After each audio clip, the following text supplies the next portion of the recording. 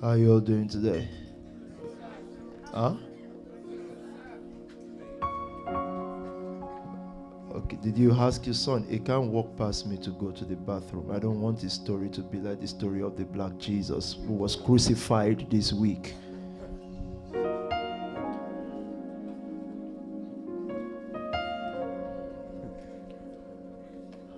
Okay. Where do we start from tonight? Someone said, I thought it was Jesus that was crucified this week. Sorry, I was just angry. I mean, your Jesus was crucified this week. Sorry, Christians. He's going to resurrect on Sunday morning.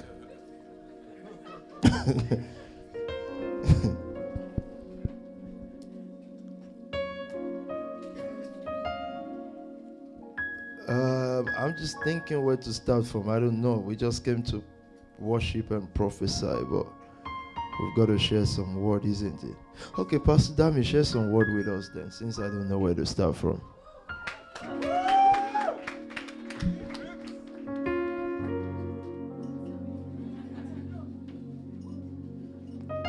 Praise God, Fact Nation. Praise God. Is anyone excited to be here tonight? All right, what I'll do, I'll just carry up from where I stopped on Tuesday. And on Tuesday, we're speaking about faith and how faith has gaps. Faith speaks of the gaps that you can't see. It says now faith is,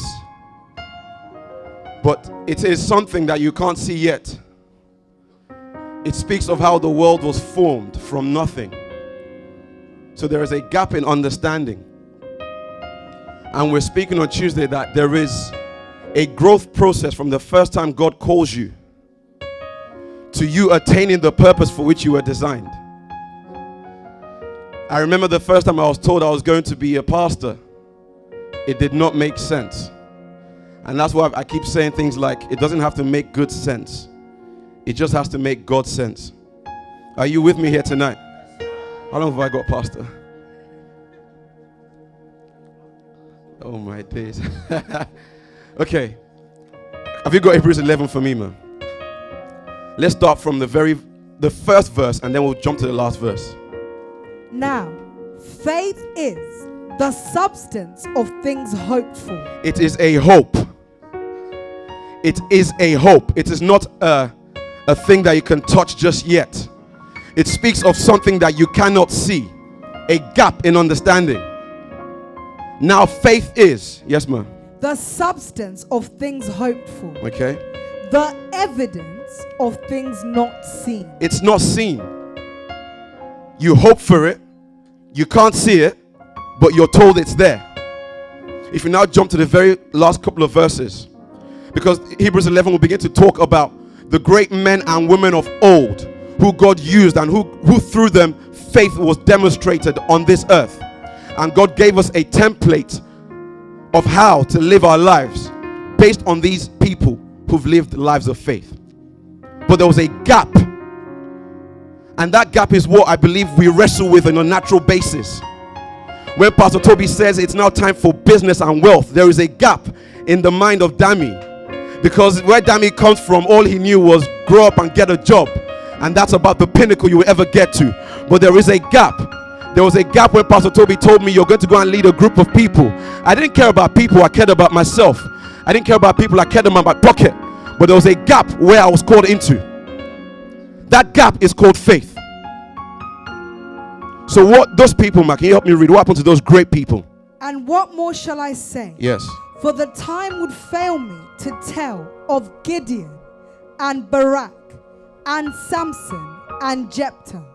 Also of David and Samuel and the prophets, who through faith subdued kingdoms, worked righteousness, obtained promises, stopped the mouths of lions, quenched the violence of fire, escaped the edge of the sword, out of weakness were made strong, became valiant in battle, turned to flight the armies of the aliens.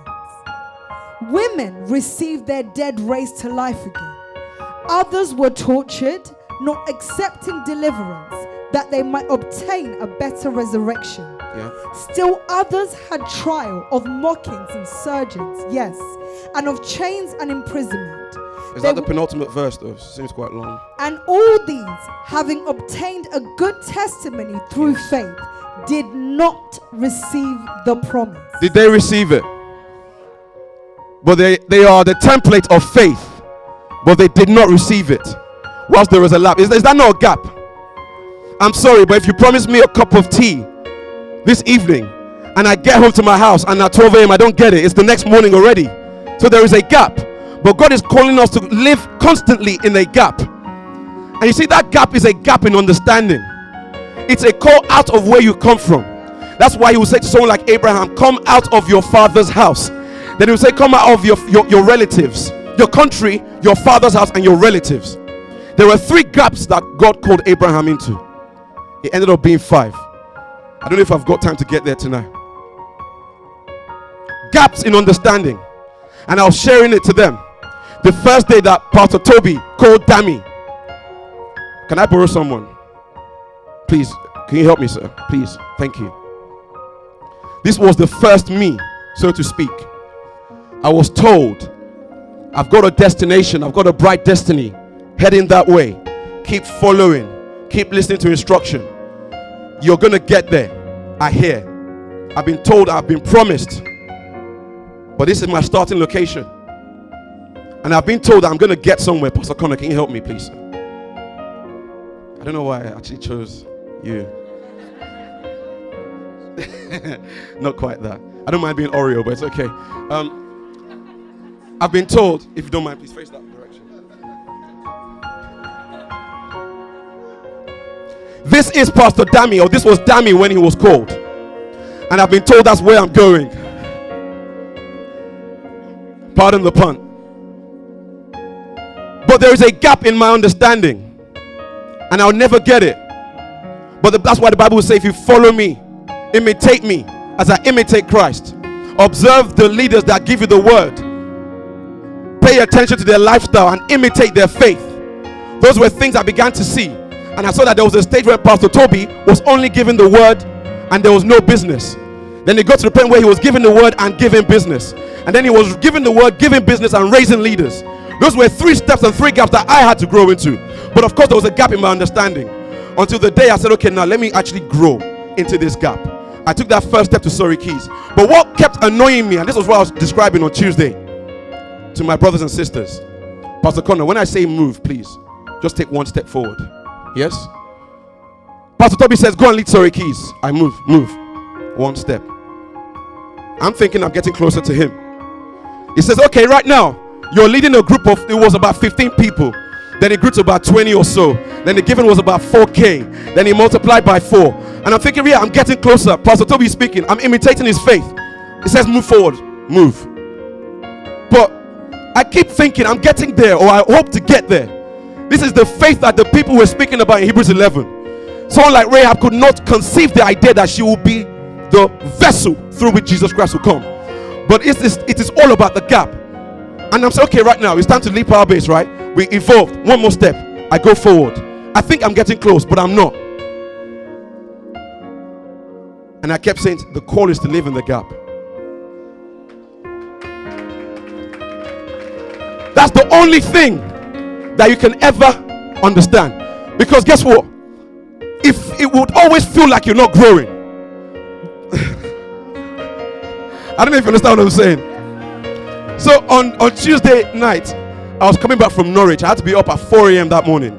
I went to Norwich. This was after revival worship, you know.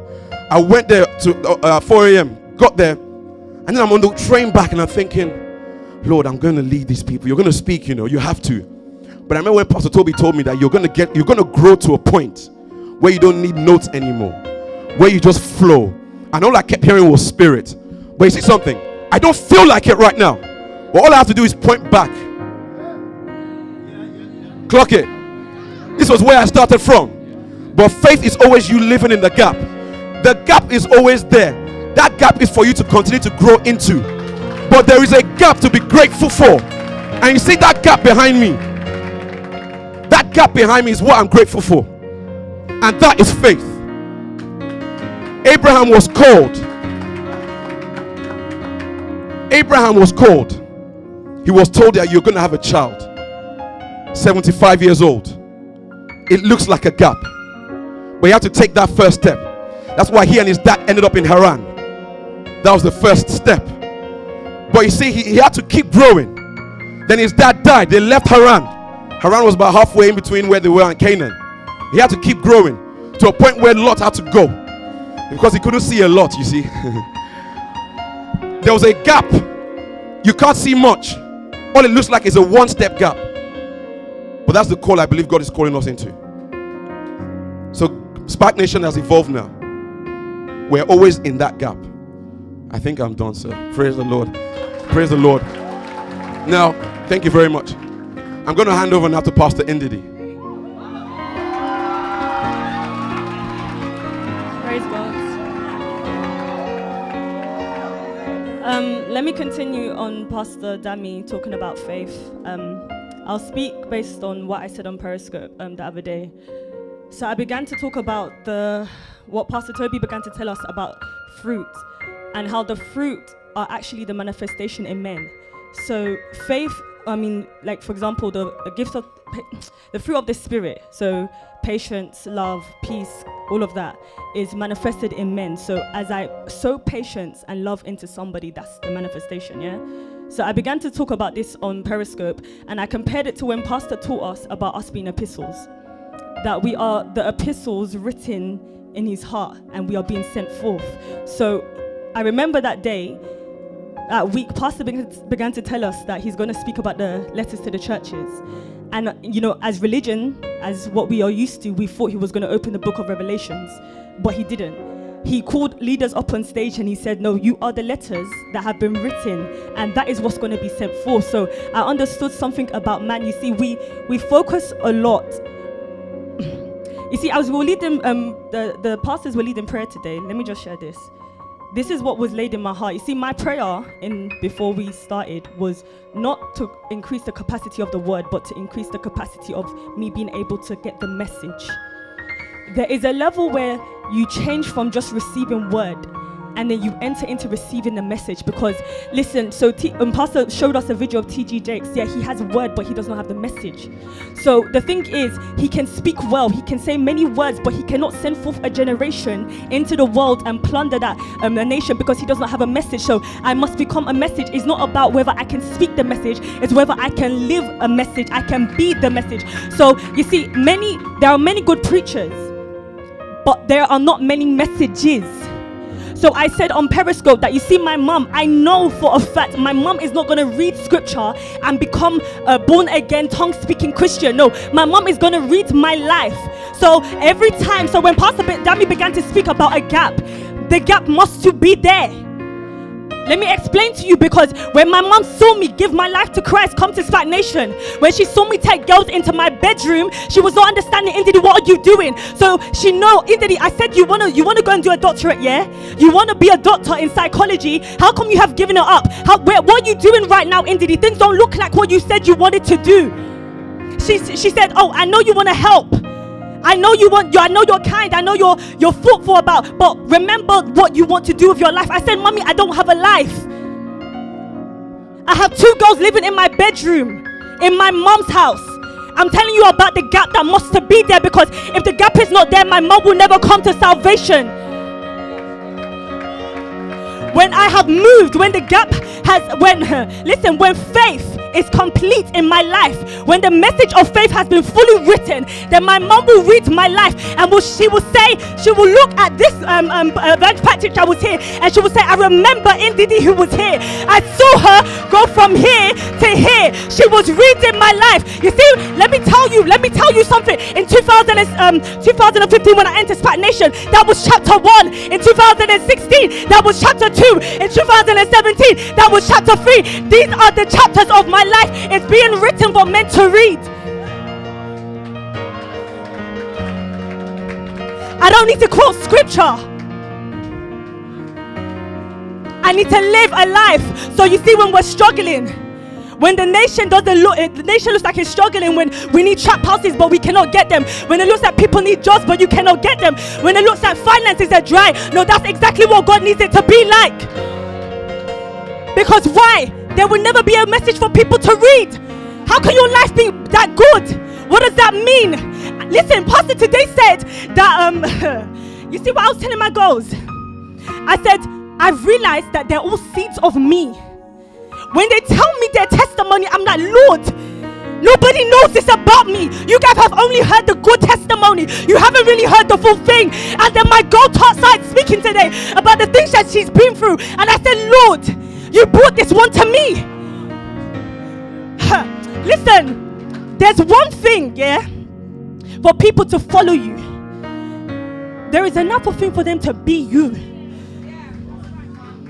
So Pastor said that, sorry, I put it in the group chat. I'm sorry, I have to read you. Because when he spoke on Periscope, I put it, and I said, you guys have to meditate on this, because this is actually very deep. As he said, SPAC Nation, a creation of PT's own testimony.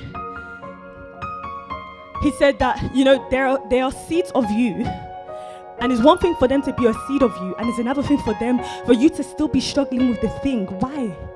Because it's the message. So when Paul began to say that the things I don't want to do, I do.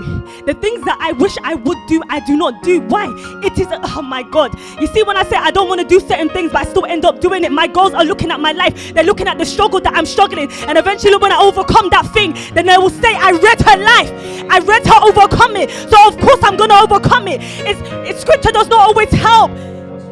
Listen, I don't care how that sounds like. Twitter may not like that.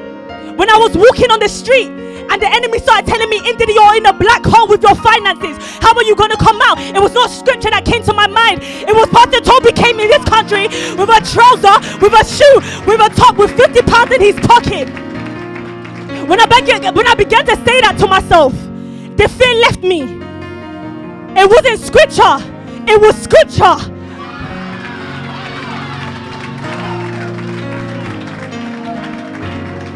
So when he was going through what he was going through, when he was sleeping on his brother's floor, listen to me, he must have slept on his brother's floor. Because when I'm sleeping on my bedroom floor, I will not have any faith to overcome that season of my life. I'm talking about a living message. I'm asking the Holy Spirit to increase the capacity for me to be able to receive. I'm not talking about something where, listen, I'm saying I need to be consumed. Do you know when I don't exist? We were in the mission house on Saturday, and the Holy Spirit, all I kept hearing was draw me, drown me, draw me, drown me, draw me, drown me, draw me, drown me, draw me. Listen, I'm talking about being consumed, overflown with water. I cannot see. I am drowning in the word. I am drowning in the word until I'm consumed by the word. Now when they see me, there is no entity, there is only scripture. My mistakes are scripture. My shortcoming is scripture. My weakness is scripture. It is being read daily. You see, when my hand shakes, when I hold the microphone, it's scripture. Listen to me, 3G. When you worship on Sunday, when you share the word on Sunday, if your hand shakes, it is scripture. Your body is adjusting to the word that is in you. Your body has no idea. Your body has no idea what God is about to do. That's why your body doesn't understand. So when you get the word, do you know what you're doing? You're conforming your body to that word. So I don't care if my hand shakes. I am telling my body, this is the call over my life. So I'm going to do it. I'm going to speak. I'm going to speak. I'm going to speak.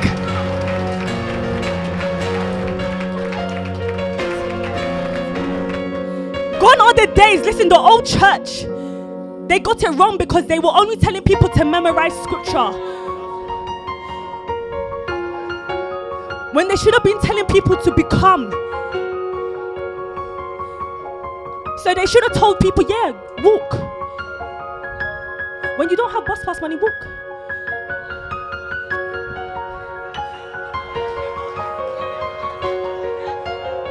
If he did not walk from Thames Mead, how would you walk now? You will think that the enemy is doing something to your life. The enemy cannot do anything.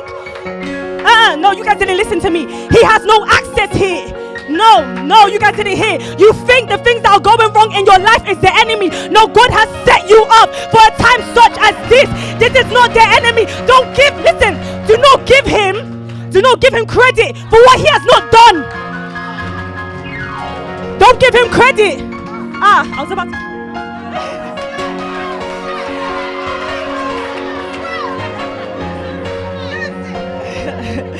Don't give him credit. All that is happening in your life right now is that God is writing a scripture for a generation to read. Everything that looks negative, guys, it's not negative. Why do we admire certain people in scripture? Because they have gone through it.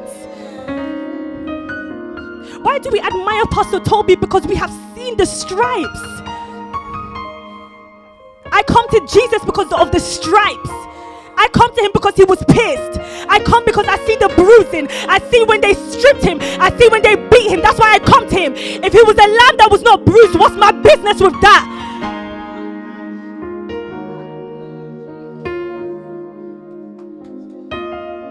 So you want people to follow you, but you haven't gone to war. Please tell me, how do we know that you're capable in war? How do I know you're telling me to follow you, but when the war gets tough, how do I know you're not going to break down, sister? No, they're going to follow me because they have seen me go through it. They've seen when there was nothing in my bank account that I will pray in the spirit. They've seen me when there was no way out that I will pray in the spirit. That's what they've seen. And listen to me, this is what I told my girls. Sometimes God does not show up. Don't be deceived. Don't let Christianity lie to you. It is a lie from the pit of hell. That's why you're always depressed, because they told you a lie about how God always shows up every time you have faith. What do you mean? Faith sometimes means that God's not going to show up and I'm going to remain faithful.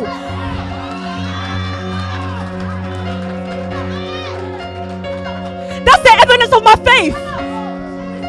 That when God didn't show up, I was not moved. That's the evidence of my faith. You're a baby. I'm sorry, you're a baby, you know. We cry about little things. You want to be honored, but you haven't gone to war. Please show me your stripes. Listen, you see generals in the army, soldiers in the army. You don't need to know. They don't need to open their mouth. When they walk into the room, you see the badge that's on their chest. We know what level they went through. We know what battle they fought because of that badge. You see everything that's going on in your life right now. God is giving you a badge.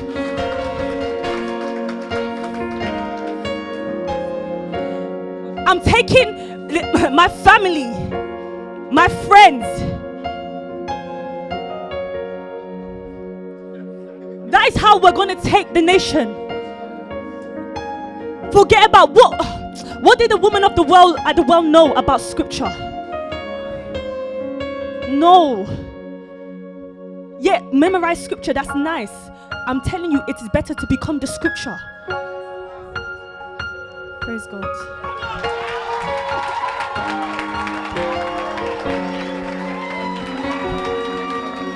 Wow. Where do I go from there? What can I say? The message.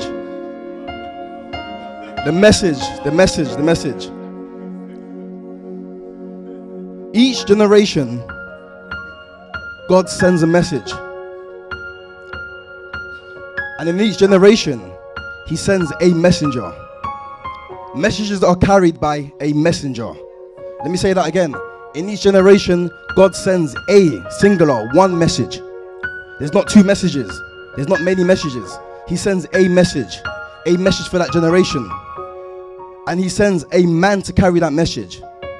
If there were multiple messages in each generation, then there will be confusion. When he sent Moses, he sent a message. And he sent a man called Moses to carry this message. When he sent Abraham, he sent a message called faith. And he sent a man to carry this message. When he sent Elijah, he sent a message. When he sent the judges, he sent a message. When he sent Christ, he sent a message. and each message is carried by a messenger, one man. So what are we doing, Spac Nation? Pastor Ndidi said something important. She said a certain pastor has the word, but he don't have the message. Why? Because in each generation, God sends a message carried by one messenger. So many men, many pastors in society can have the word. There can be multiple pastors, multiple churches, good churches that have the word. But like I said at the beginning, there's only one message, and that one message is sent by one messenger. So who are we, Spac Nation? We are the carrier of this generation's message. Do we understand? We are the carrier of this generation's message. So what are we doing here? It takes people. Pastor Danny spoke about faith. Because you see, when God sends the message to the man even carrying the message, it may not make sense. It may not make logical sense. Because that message he sent, right, it's different. And it's not the same as what else is going on. Let me say that clearly. If God sends a message today, for today's generation, then the church 20 years ago, the message that they carried is irrelevant. It's irrelevant. So the man that he sends may have studied the men, the great men of old, the great pastors of old. But for what God is doing here, it is different. So his logic, his research, he could have read 50 books about the great men of old. But that, for today's message, is irrelevant. Because it's a different message. So you can study about the great revivals back in the day. You can study about the great pastors back in the day. It's names that I can say that you may know. But that is yesterday's message. It's not today's message. So the man he sends, PT, that may carry this generation's message, may not even know. He may not know what he's doing. So he may wake up and say certain things like, God, certain prayers that I pray, that I've heard them pray. God, I don't know what I'm doing. I don't know what I'm doing. I don't know what you are trying to do in this generation, because it's a new message, a message that has not been sent before. So what does it take? It takes a man like PT with rugged faith to follow and say, Lord, lead me with this generation's message. And what does it take us to do? It takes soldiers like you and me that will have a certain level of faith, that will say, Lord, I am willing to follow. I'm willing to follow. And let me tell you something. The reason why we glorify men of God like PT is because we believe that they carried the message. So when Joshua followed Moses, had faith, it's because he believed that Moses carried the message. But what about other people? They had doubts, lack of faith. Can we take this mountain? Can we take this city? Lack of faith. So when Pastor Dami began to speak about faith, saying that you need to have faith. What is faith? Things not seen. Things not been done before, but a belief. So what am I doing here? What have I been doing for the last 10 years of my life? I've been following a message. I've been following a message. I've been holding on to faith. I've been following diligently, knowing that I don't know what tomorrow is going to be like. I don't know the style of giving in 6 weeks. I don't know the style of giving in 6 hours. It can change. It can change because we are doing something that has not been done before. We're not following the history of church knowledge, of how church should be. We're not following the textbooks of church growth. We're following what the Holy Spirit says. We're following the message that He has given, today's message. Do you understand? Amen. Spac Nation, are you here with me? Yeah? Alright, let me tell you lot something real quickly. And I want you lot to pay attention. I'm just going to kind of flow from what my sister said, Pastor Ndidi. Let's clap for her, by the way. It's good to have sisters that can challenge your faith, isn't it? Well, let me say something. Let me just say something real quick. Because I began to think, and again, the reason why I'm going to say this is because I've been thinking about this for the last few days. I began to think about, listen to me very carefully. I'm not going to take your time at all. I began to think, when Jesus was crucified, they said that they will crucify him because he declared himself to be as a king, right? Yes or wrong? Talk to me, guys. And I began to wonder as to why would the crown that was placed on his head be a crown of thorns? Listen to me. Because in the natural world, when a king is crowned, the crown that's put on his head is a crown of gold, right? Talk to me, guys. But the crown that will be placed on his head will be a crown that will make him bleed. A crown that will make him endure through suffering. I began to think about us as Spac Nation, guys. that what the world, listen to me, because you see, what happens in the kingdom of God is completely opposite to the kingdom of the world. When God wants to crown a man in his kingdom, first of all, he places a crown of thorns on your head. You will endure through pain, you will endure through suffering. Now listen to me, because the Bible then begins to say that when you suffer with him, you will also resurrect in glory with him, right or wrong? So first of all, before a crown of gold is placed on your head, you must go through a crown of thorns. Listen, and I said it the other day that through the book of Revelation, I was able to find out the currency that can purchase human lives. I began to understand that blood is able to purchase the life of a man. Because the Bible begins to say that Jesus was the only person found worthy. Now I said something, that worthy is not holy. Worthy means that you've purchased something, you bought something. But the Bible says that he purchased men unto his God. And the Bible says that the currency that he used was blood. Let me tell you something, leaders. If you cannot shed blood, you cannot buy lives. Every opportunity to give, every opportunity to evangelize is so that you may shed blood to buy human lives. Are you listening to what I'm saying to you guys? Because let me tell you something, everything is purchasable in the realm of the spirit.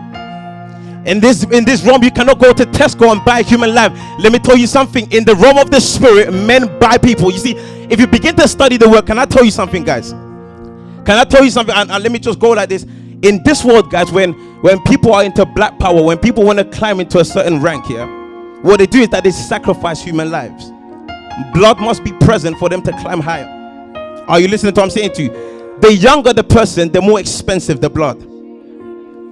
So I began to speak to Pastor Faith when we went to Butlins, and she began to speak to me about the company that she works in. Listen to me. She began to tell me that they get more excited the younger the people are. Why? Because they have more time. They can buy them. They can use the blood for a longer period of time.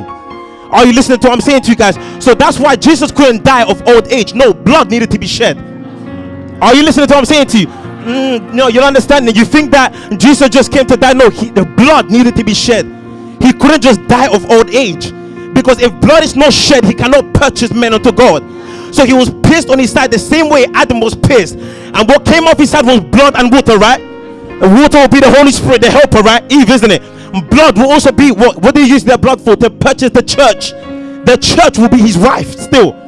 So men, in order for us to buy lives. Now why do I say this? Because today I was with a friend of mine. We grew up together, and what's happened now is that I won't say it because we're on Periscope, but cut long story short, he was meant to go to jail for life. Yeah, but he was able to escape the sentence. Listen to me very carefully. I began to think about it, and in free conversation with this young man, I noticed something. I noticed that, you see, if I was to bring this guy to God, I can't give him money because he already has money. Are you listening to what I'm saying to you guys? No, I can't give him money because he already has money. There must be something that's more expensive than gold and silver that will be able to bring him into this kingdom. Do you understand what I'm saying to you guys? So then I began to think, and the Holy Spirit reminded me once again that, Enrique, unless a corn of wheat falls to the ground and dies, it abides alone. No, I as a leader, I as a shepherd, I must die so that I can give birth to other people. Are you listening to what I'm saying to you? The issue sometimes is that we are afraid to die. We are afraid to be under the soil for too long. Why? Because under the soil there's darkness. Right or wrong, guys? Listen to me. Talk to me, guys. When the seed is under the soil, it cannot see. It's full of darkness. No, you are not to be afraid. You are to actually go under the ground and die. Because if you can remain there, abide there long enough, you will give birth to many of your kind. Do you understand what I'm saying to you guys? That's exactly what Jesus needed to do. That's why he said that, listen, everyone that you've given to me, I have lost none. I have lost no one that you've given to me. He actually gave birth to these disciples, and these 12 disciples will take over the whole world. Listen to me, Spark Nation. We don't need more people. We need more blood. We need more leaders to shed their own blood. Selflessness is the key to win the world. Are you listening to what I'm saying to you guys? I'm going to rest my case with this. I want this to be on your mind, guys. That every time we give as a beam or evangelize, whatever we do, it's an opportunity for our blood to be shed. Because that's the only currency that scripture showed us that can buy human lives. Awesome. Whoa. Now that's serious word right there, isn't it? Should I use that one instead, or should I keep this? Okay. Cool. Thank you. Thank you, Pastor Dami. Awesome word. Thank you. Pastor Ndidi, thank you. Pastor Bayo, Pastor Enrique.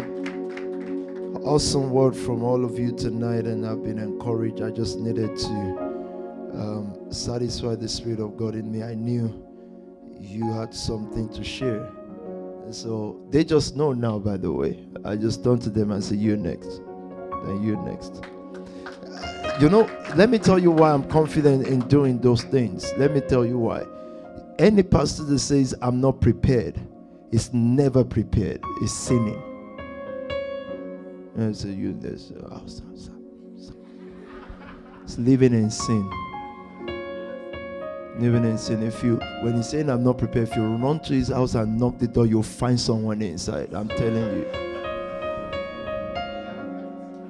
Waiting for him to come back from church.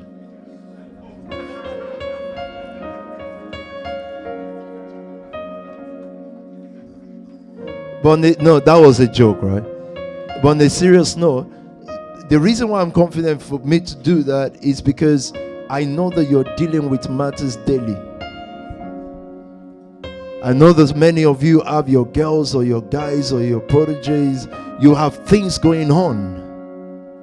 So you're learning on a daily basis. You're faced with situations, and one of the preachers on Sunday said about the perplexed and pressed on every side. So you've got issues on a daily basis, and these are the scriptures. And start from where Pastor Indy started or stopped. He said, "For you search the scriptures, for you think that in them." And of course, when we look at Pastor Indy being a sharpshooter and giving us the word, we must thank a Pastor Mark who, of course. We must thank a Pastor Mark who said, "Let's start a soul winning challenge in Lancaster House." And then sat on the bus and saw an Indidi. And walked up to her and said, "Would you come to church with me, or come to church, whatever?" And I remember the first day I prayed for Indy, the pastor. I remembered walking into the church. There was a lady with us then, and I was coming out, and the lady was still in church. In fact, she reads the Bible then, and God said, "Her time is over. I don't want her here. She's dirty." You're not dirty because you do something wrong. You're dirty because your heart condition is perpetually corrupted. It's not the action, it's the heart. And God said, "The mission I sent her here to do, you will find a girl there, she will replace her." Then I walked in, I saw her sitting, I said, "Come." Come, man.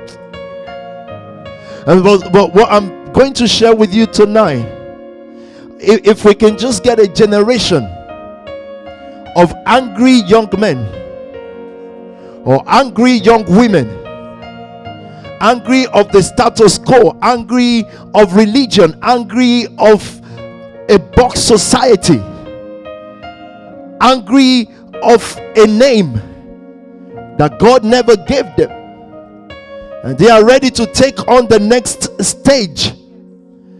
Pastor Enrique said it so right tonight. The crown of leadership is never the crown of gold. It's the crown of thorn. A leader bleeds all the time. If you ever see a leader that bleeded yesterday, that's a past leader. The leadership that God was creating is a constantly bleeding leader. So the sweat of a leader is not water, it is blood. You don't need to sweat blood in order to preach. Preaching is easy. Carrying a generation in your loins takes blood. That's what we celebrate at Easter. It is the crown of thorns. Why? Because Adam messed up and got the curse of God. He said, "Thorns and thistles, the earth will yield to you." So this was what was put in the head of Jesus, and he placed it upon Peter. The last day Jesus was leaving, he looked at Peter and said, "Peter, you remember that when you are young, you go wherever you please." Because young and adulthood is leadership. The difference between age is leadership, not age. You didn't hear me. My mom can be 99 billion years old. She's not a leader if she's not a leader. Her age does not make her a leader. It is the cause of man, Maliata, that he carries on his head. When a young girl walks into you and she's going through difficult times, you take that thorn and wear it, because it's a thorn that came from Adam. That is the thorn. You wear it, you bleed. Pastor, why are you in debt? Because you are in debt. How is the pastor so free and you're so bound? We're gonna carry the same thorn. So you take the thorn off them and you put it upon your own head. How did you get into debt? Because you got into leadership. The day you got into leadership, it is no longer how you manage your life, because it is not your life. As for your life, that's what the best thing they will teach you in churches. As for your life, you know, and you're taught how to manage your finances. And I said I was doing well with that until I came into leadership. In leadership, it is no longer my debt now. In leadership, it's the thorn of Adam. It's a thorn that Adam produced. I'm not wearing this thorn now because we like the crown of life, but we don't understand what that even means. Hey, it's called the crown of life, not the crown of ease.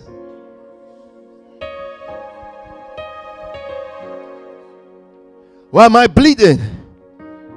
Because the new guy that is coming in now, just when I thought, okay, I'm settled now, faith is good now, she has faith now, and she's a strong Christian. Gift is good now, she's got gifts now, and she's a strong Christian. Nikki is good now, she's got Nikki. Why do you have a Yoruba name? I can't play with your name now. I just thought they are fine now. But just about then, the church door flings open, and there comes a bishop, a prince, because he's standing just by the door. I wasn't gonna, that doesn't mean anything. Okay, a Pastor Daniel. There comes these guys again with other crowns. And then when they listen now, when they then call you leader and say, we just love Ndidi so much, we just love PT so much, you know what they were doing at that point? They are casting crown. But the crown they've got is fun. Casting crown. Whenever you've said that to Jesus the last time, he just walks away and said, give it to your leader. I did that already. Because when I ascended on high, I gave gifts to men. So let them cast it to you. So each time you see leaders say, just don't worry about me, just turn to Jesus. He's telling you, I'm not taking your thorns. Because it's easy to cry on Jesus. She's homeless now. And she's saying, I'm homeless. He said, look to Jesus, the author, meaning give him that thorn. No, God wants leaders who can say, I can still manage another thorn. Oh my God, because when you enter into hell, Jesus went into hell with the thorns, crown of thorns. But when he enters into hell, that thorn is the badge. What they see, and the demons have to honor him, they have to worship him, because he came with the crown of life. But what the demons did not know is that he's bleeding. He's bleeding because he still has temptation, but he cannot yield to it, because the thorn on the head is so deep, painful, that there is no pleasure from sin anymore. You didn't hear what I just said. Sin cannot give you pleasure anymore if you are really wearing the thorn, the crown of thorn. It's painful. That's leadership. There are many books about leadership. There's only one thing about leadership. It has crown. It's not the crown of glory in this realm. In the realm of angels and demons, it is the crown of glory. When angels see it, they rejoice. When demons see you, they tremble. But when men see you, they see a scarred person. But I'm only scarred because I keep taking, and what God will ask me is, are you still able to take more crowns? Because your fellowship will grow if you can take more crowns. Well, they've got thorns to it. I said, you want the church to grow, you want to have influence more, not fame, influence. I said, can you take some more thistles and thorns? And ask me, how do you deal with obscurity? I did not deal with obscurity because there was nothing else to do than obscurity. You don't understand that. There is obscurity is not, you don't grow into obscurity. You were born into it. So it's your normal state. So dealing with obscurity is not an issue. It is dealing with fame or power. Because that's the one some of you us didn't ask for. And by the way, if you're asking for it, you'll never get it from God. You want to fill stadiums and do da-da-da-da-da. You're going to die, and then you're going to see yourself in the spirit doing it. You're not going to do it. That's what I'm saying to you. It's not going to happen. Because you can't handle the people whose crown you've not received. I didn't have faith. I was just reckless.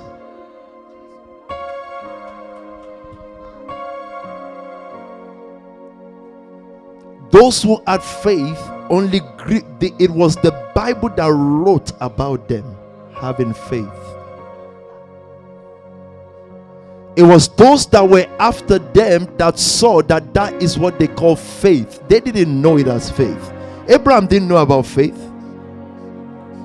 You see, Spark Nation today, it's not PT had faith. I was just reckless. I was just born into a family that I felt like they were so rich, and now I discovered they're not. But I felt they were so rich and I could get away with anything. And I didn't care like others. So I wasn't bothered about what life is going to bring. I think I always have a family to fall back to anyway. So I was just reckless. But now I realize, oh, that was faith. And all of a sudden, when it becomes defined for me, then fear wants to grip me. Because now I'm thinking, what if I don't have enough faith to keep this going or to make it bigger? God said, but who told you about faith? I needed you to be reckless. In case you don't understand that, think about Adam living day by day with what God just says, until he was told about knowledge, that there is still a knowledge to look for. There's still a life to aspire for. And all of a sudden, he needed to do something. We didn't know.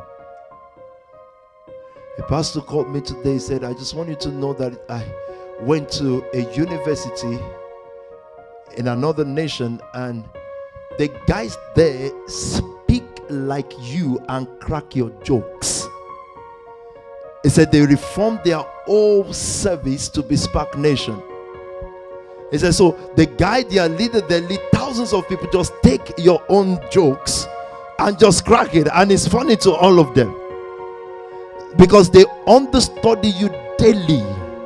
As Spark Nation, understudy every single move, everything. They know. He said you'll be shocked. You'll get there and they know your word for word, including the jokes, including cracking jokes and broken, or the names that you mention, and all those stuffs.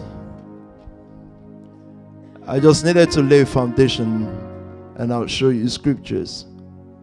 Now, that wasn't planned.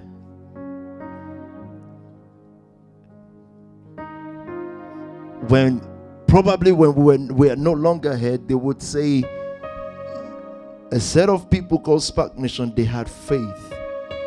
But you and I know now that we don't. We're just reckless. And some of you, if I give the microphone to now and say define faith, you don't even know. But you just know you will give on Sunday. And say, do you have the money? Say, I don't, but I just know. I'll take it from anybody.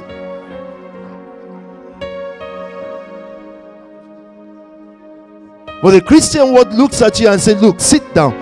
Define faith. What is salvation? Imagine somebody saying, can you define salvation? Why do I need to define salvation? I don't know salvation. I have it. And someone says, explain the workings of a Rolls Royce. I said, am I a mechanic? Am I Pastor Ebo? They said it's not mechanic anymore. Don't let these guys change your destiny. You know? I should not mind them. Okay. Oh. I don't need to define it in order to use it. If I need to be conscious of the engine oil, the car is already going back to its maker. Yeah, of course, if it is 2002, I need to be conscious. If the engine oil is in the right gauge. You know, in Nigeria, then we have this, we open the bonnet, pull out the engine oil thing and check the... You will not know. May you never know. There's no need to know, okay? There are some things not necessary to know. Asking someone if he knows Peckham, he said, I don't. And so, so you don't know Peckham. I said, listen, you don't need to. There's no need. It's not like, oh, if you don't know Peckham, your life is not complete because there are two sides to life. No. So you check. I don't go there. You check if the engine oil is right. Then you put that back. Then you check some other oil. Then you check. Why? The car is out of date. Can you define faith? I don't need to. All I know is we will take this nation. Either we can define faith or not. Leave story to the storytellers. The story is for historians.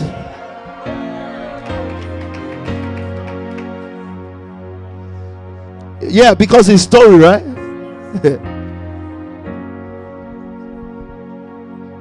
All these people you're making into pastors, can they even define what baptism is? I said, why should they define it? Jesus said, there is one who baptizes you with water. And I said, well, that's not the important part. John said it. He said, another one is coming who will baptize you with the Holy Ghost and with fire. It's like, define fire. Don't worry, wait. Take the matches and set them on fire.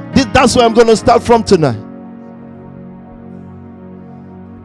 So you don't define fire, you encounter it.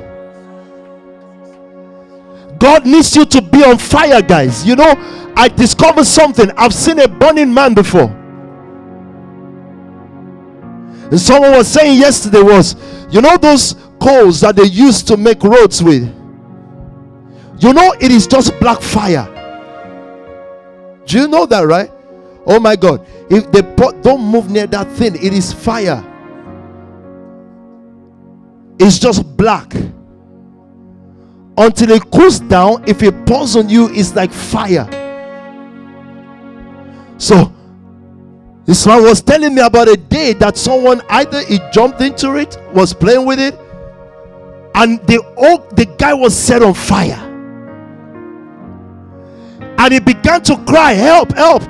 He said he was driving his car. The guy ran into his car, yanked the car and sat down and said, hospital, hospital.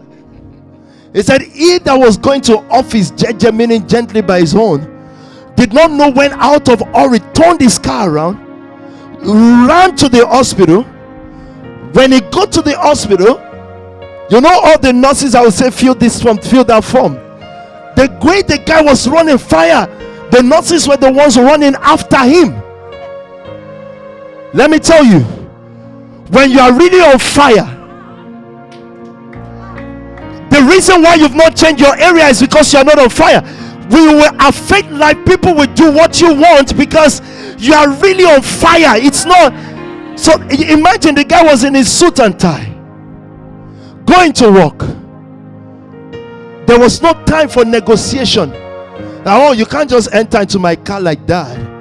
I'm just going to work. No, he knows this guy is on fire.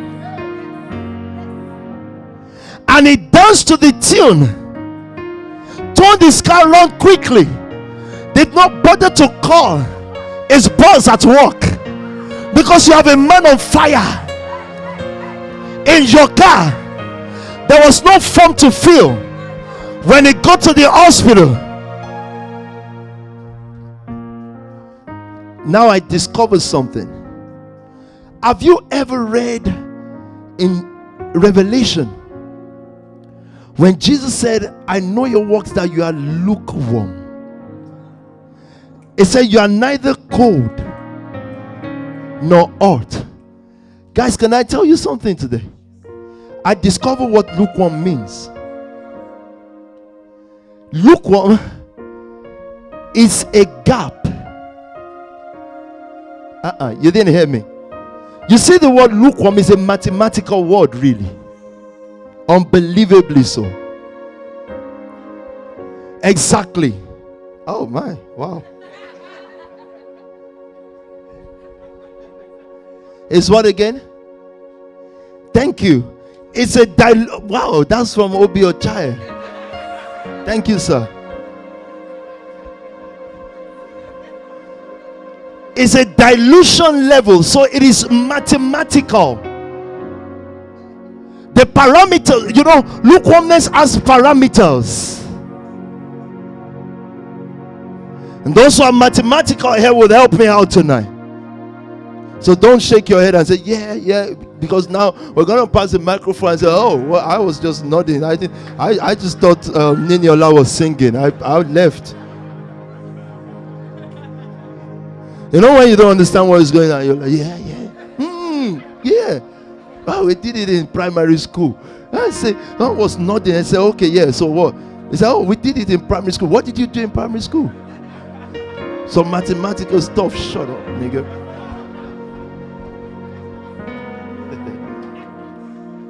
It is a lukewarmness is in between. No wonder Jesus said that dilution becomes useless, because it's neither here nor there. Nobody can use it. God still needs instruments in Satan's hand. God still needs people that Satan can use. So God is looking and saying, this guy is not useful to Satan, and it's not useful to us. If it's cold, it's useful to Satan. It just needs to be cold, because Satan can use him anytime. So that if a cold person is in your life, when you're about to come to church and you have business with them, they will start calling you to discuss or get you angry because they are usable.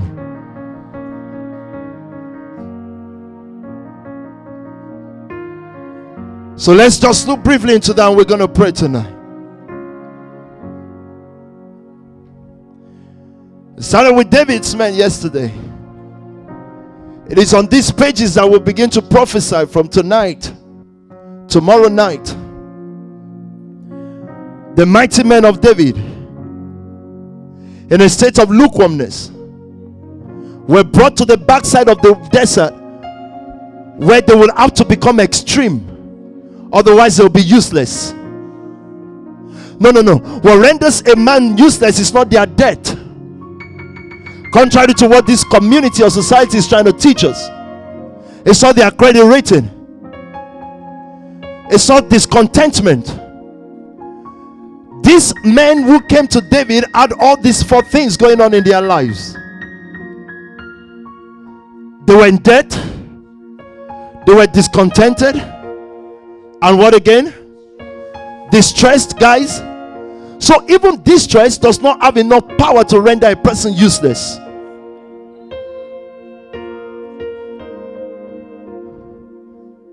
They had all these 3 D's in their lives, but they needed to meet the only one D that matters, and that's David.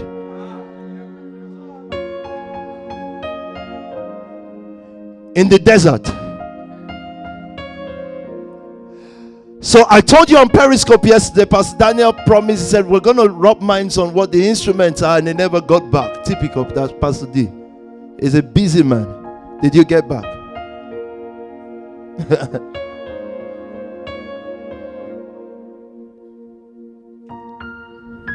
So let's check what are these 5 things that train them. Why? So that we can worship and prophesy tonight. I started this week by telling you that there's no single thing that can destroy a person. Nothing in life can destroy you other than what you do. That seems like a known fact. But you know, when you are not happy, really most times it's not you doing that. Circumstance did that to you. Your feeling of unhappiness still cannot destroy you. So I've been looking into these things until today, meaning I stopped in a location since Monday and I only came out today. I came out today and I said, I didn't know the weather has changed. It was so sunny. I didn't have a clue. Didn't see no sun. I said, wow, summer is here. Beautiful. Now, thank you for allowing me to be able to do that, though, because you guys are fighting. So I know Sorikis was on fire the other day, whatever day. And all these other places, so you're fighting. So it allows me to get a template of warfare. Clearly, focused, and be able to deliver to you. That's what I want to do for the next 3 days. Give God praise, amen. Awesome.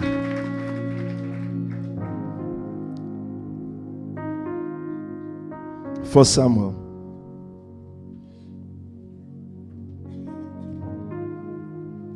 For Samuel 16. And let's do verse 2. I've got 20 minutes tonight.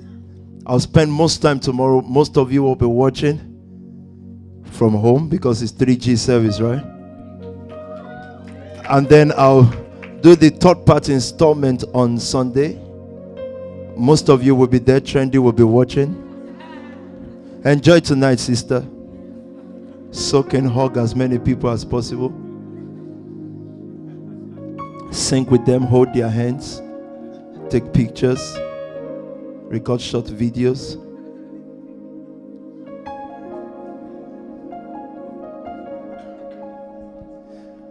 For Samuel, what are we treating now? Where are we going? I just want to get into a situation where we can just prophesy specifically what God is calling us to, including those who may be watching on the internet. And I'm not going to prolong this. I'm going to do it as brief as I can, because I feel you've heard the word tonight. If truly this is a gathering of most leaders or leaders in the making, and you're a leader if you're already bleeding, if you're persecuted, if you're a giver, you're leading already. If you fight, I didn't say if you fight one another. If you fight one another, you are not a leader. You are the thorn and you are the thistle. Because when you're quarreling with one another, someone would have to take that thorn and thistle and wear it and say, let's settle this fight. When people are settling fight for you, you just lost your place. You just gave them, you cast your crown on them, And whoever is the peacemaker, have you wondered why I said blessed are the peacemaker? Whoever becomes the peacemaker took the crown. So you can be emotional all you like, that's your problem. So if you never rise, don't blame God, because it will not commit anything important to your hands. It will give it to the peacemaker, because they are the ones wearing the thorn. The 1 hour is spent settling you. Look, settle fight is a seed. Blessed are the peacemakers. Don't be nosy, but look for who is quarreling. Say, are you quarreling? No, you don't like her. Say, oh, can I meet both of you, like, for lunch tomorrow? And call them, buy Coke for them. That's what they've been looking for. They just want acceptance. Buy them Coke and say, sister, I accept you so much. People may not love you, but I love you. Broker peace. When they leave, take your book and say, God, you hold me. Blessed, empowered to prosper are the peacemakers. Blessed. And then just follow them up. Yeah, peace brokering complaint. Call them the next day and say, the matter we discussed yesterday, I hope everybody is at peace. Say, can we do a 3-way call? And we do a 3-way call to just make sure everybody is at peace. Then she will come back to say, well, I just love her. She was the one who just made sure everybody was settled. Say, thank you, man. Yeah, he just chopped him out. Took the guy's crown. And peacemaking is an easy crown to wear. It's just about 30 minutes of talking to both parties. Good crown. Look for cheap crowns to buy. It's good business. It's that one is easier than housing somebody. It's easier. So you know those in your group that always fight, just enter there and say, can we have lunch tomorrow? For Samuel now. For Samuel. So if you ever see a Vance and a Vroom Vam Vroom fighting, don't know how you get the name Vance. Vroom Vam Vroom Van.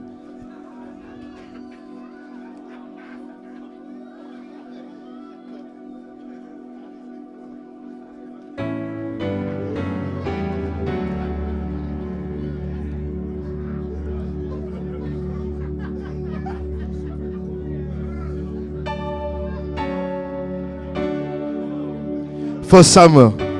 You don't want to hear what I've got to say next. But for Samuel, chapter 16. So let's trace the life of David. Upon David we prophesied this week. I love David. Took a whole generation. I told you the reason yesterday. When God wants to change a thing in a place, He raises a man. I'm not saying I don't believe in missionaries. I'm just saying that they prepare the ground for a man. If God wants to take the finance mountain, there can be 10,000 Christians there. But it will take one Gideon to really show. Then other 10,000 Christians will become bold. God takes a city, a nation, a globe, a continent, pardon me, by raising a man. And so the scripture we read on Periscope yesterday, he said, I found a man, David. He said, it's a man. Because at that junction in the life of Israel, Saul had become everything God wanted them that he would become. Saul had begun to oppress them, and their economy was in shreds. It also takes a man to destroy a thing, but it takes a man to build it. It was a man that got humanity into problem, Adam. It was a man that will restore humanity, the last Adam. He always looks for a man. Let me tell you something, and I'll be very blunt about saying this. As much as you can love, pity, and respect what I've done, my job is to inform you and awaken you to the fact that the men and women that God wants to use are right here in this room. My job is to wake you up to enter into your calling. I thank you for your respect and love for me, but that's my job. Is to let you know that when God wants to change a thing, He raises a man. Who is that man? Not me, you. I'm being honest with you. The power of God that you've seen demonstrated through us in this nation, they are signs that you may believe. So if we're saying that Spark has become global, or the nation now respects or sees you, God just wrought signs through me that you may know what you are supposed to do. It's not me. It's convenient to say it's me. I'm not going to take the finance mountain. Why? I don't care about it. But I'm going to raise people, wake them up to the fact that when God wants to change a thing, it's not going to look for an animal, it's going to look for you. If I become the president of a nation, it's not because I'm popular. It's a sign to show that you should rise to that position. Are you with me tonight? I don't think I can be more honest with you than this. The voice of an apostle and a prophet is to establish a dimension for people to rise in it. It's not me, it's you. Yes, of course, it's nice to support that one person standing in front of you, but I'm conscious of the fact that when a door opens, either I'm standing before a king or a prime minister, I know that I represent just you, because you are the ones to do it, not me. If you're waiting for pity to do it, then you're gonna die in penury. You're gonna lack all the days of your life, because His voice is to awaken what is dead on the inside of you and to fight the lion called religion, because His job is to cage generations. It's you. The job of Samuel was to come and tell David that God has anointed him to be king over Israel, and the voice of Samuel will be with him until he's established. David will be defined by the prophetic word of Samuel over his life. So when I begin to talk about David's mighty men, believe me, I'm not talking about me. They are sons and daughters of prophecy. So you're not David either. You say, oh, maybe I'm the David here. Then there's going to be a fight between David, and David is going to kill David, thinking he killed Goliath. So you may be Goliath and you get killed by David. I'll tell you how that principle will work tonight. So let's trace this. I've got 20 more minutes. I'm really going to spend time with 3G tomorrow, so that we get to the bottom of this. Okay, let me just choose scriptures. First Samuel, read from where I said first. Let's see. And Samuel said, how can I go? If Saul hears it, he will kill me. If Saul hears that another generation has been anointed, that's your generation. Don't mind first, second, third gen. It's just to define. That's one generation in all. So if that generation, I'm talking about the church that exists today, if they hear that this guy because I come from their generation too. I understand the language of their generation. That's what is annoying. I know their generation. I know the sermon of their generation. I've grown a church as a 25-year-old based on the theology of their generation, and the church got to over 200 people as a 20. So I know that generation. I know the generation of general overseer that sees nothing.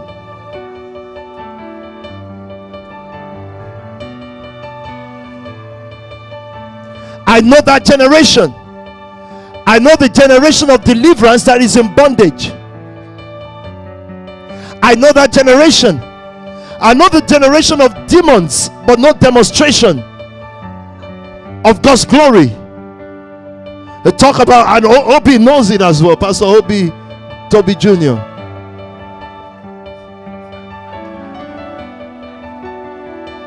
How you got yourself into our generation, I don't know why and how.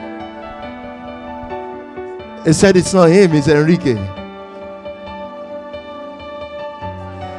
They defined to me how ordination used to happen. Come and tell us, sir. I'm going to take my time. He said, in their church, please, I want you to hear me out, and so that by the time I conclude, you'll realize this is not this in any church. This is not a church stuff. I don't have their time. This is making a clear landmark of where one idiotic stuff stops. He said they created this Bible. They're going to ordain this Ghanaian guy. So they created this Bible. They say it's as big as this. So Obi was the one carrying it. Oh, sorry, Pastor David Ajayi. Imagine, I want you to see the evil of this generation. A guy comes from a gang background that tough, and what he's going to do in church is to carry a big Bible to follow a guy who will never do exploit, never. And so you're not God, you don't know. I'm saying till now, go and check the man. He will never. He carries the Bible. Then their main bishop comes out from his altar, wherever, with a big sword.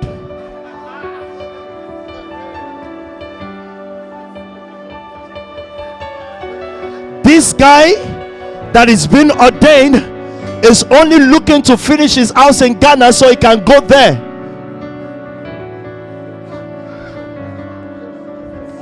Real sword. You know about it. Were you there? Oh, Francis was there too. God helped you guys, you know. Let me tell you, I remember the first day I was going to Kennington to go preach in Kennington, and Kunle was the one driving me. So I saw Obi. So he said, oh, these guys, they pastor a church, or they do church. I said, what church? I was still very radical. Because I looked at him. I said, this looks like a servant of God. So he said, oh, they pastor a church and they do a youth revival. I said, what church? What stuff? So then I saw him in service. I said, are you a pastor? So I said, get up, man. The pastor a church. What church?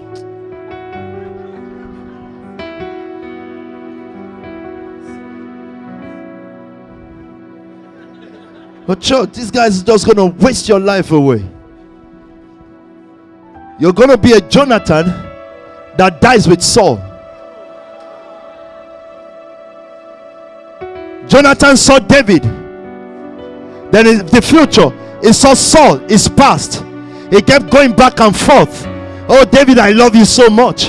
Then he goes and says, oh, it's my dad. So you should have seen the anger when he told me. I said, what church?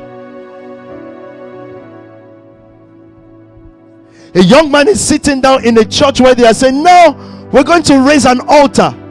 So what is altar? I want to raise an altar where I said, what is altar though? Are these people psychologically damaged. So I'm talking about the dispensation of Saul, because these are all the things that Saul knew. Let me tell you, we cannot progress until we fight that idol to a standstill. Otherwise, you will go to David's war with Saul's armor. So let's raise an altar. I'm looking at the man saying, what does that mean? He said, oh, respect him. He's a bishop. I said, what bishop? What bishop?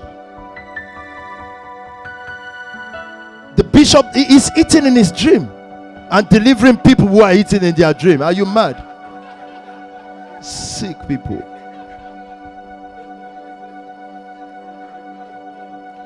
Listen to me. If you still compromise that with your dad and mom and you don't let them know where you stand, you are idiotic. You just don't want to offend them. So they gave you a phone number of a guy in Nigeria, Ghana, a guy who is praying every day for a visa, and he's going to be the one to tell you what God is saying.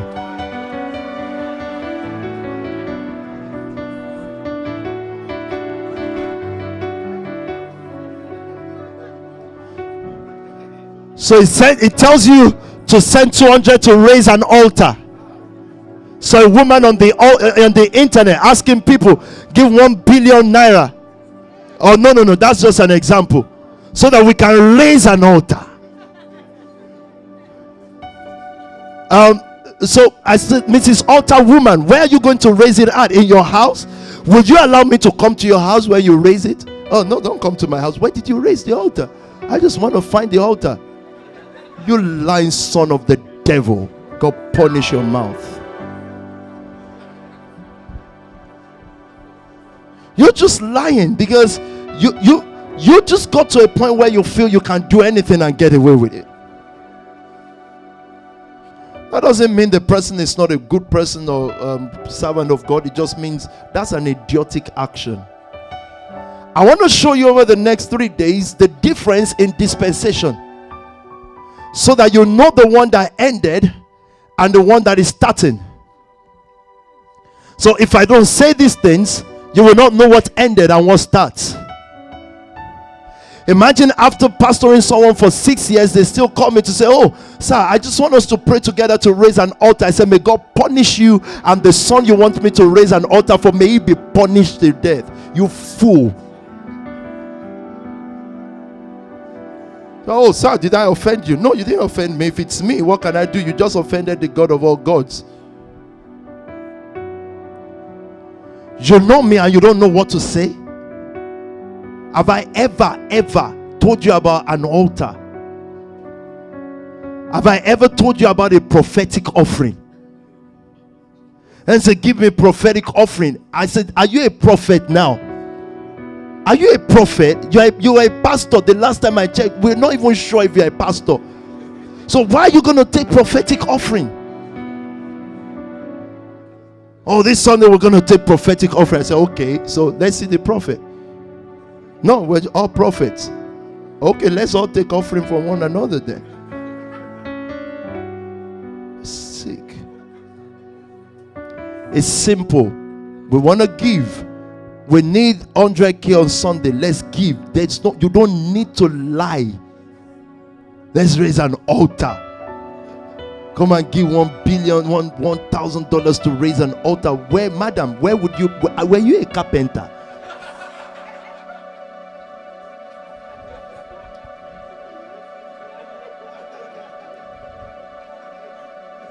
Imagine Paul said, Ephesians church or Corinthian church, I thank you for the offering you're going to send. I raised an altar with it. Paul never said this thing. Anyway, many of you don't know these things, but they happen. So that when you see it, you don't condone it, you discard it, you call the devil by his name and say, that woman there right now, she might be a woman of God all her life, but right now she's speaking for the devil. She's speaking for our master, the devil, through the spirit of greed and insatiable lust for money. and you send the blessing of God to her, the blessing of God to such people is God punish you. That's the blessing. So now I'm satisfied now. So that when you see evil, you confront it and you say, no, that's not criticizing anybody. That's not the person's life. That's their problem with their life. When it comes to matters of doctrine, the word, you must be sound in it. Let me tell you why people fall for such idioticness. Let me tell you. They get to a place in their life where they think they have peculiar, special problem. So these preachers have mastered that people are very stingy. In quote. So to get into people's pocket, they will say some mysterious things that people don't understand. Once they don't understand it, they will try to pay for it. So this prophet wants to pray for somebody, but he knows if it's too simple. So he goes,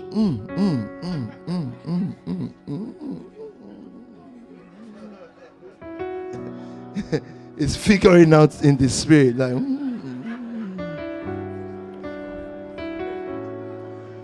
So now, the unrepentant sinner standing in front of him now thinks, wow, Papa must be receiving something. It's not receiving anything. It's just thinking, should I ask my wife to prepare ogbono or ewedu or or paniliam or jollof fries. That's all. That's all. Yeah, they said maybe ayamase or fried rice. It's a lie.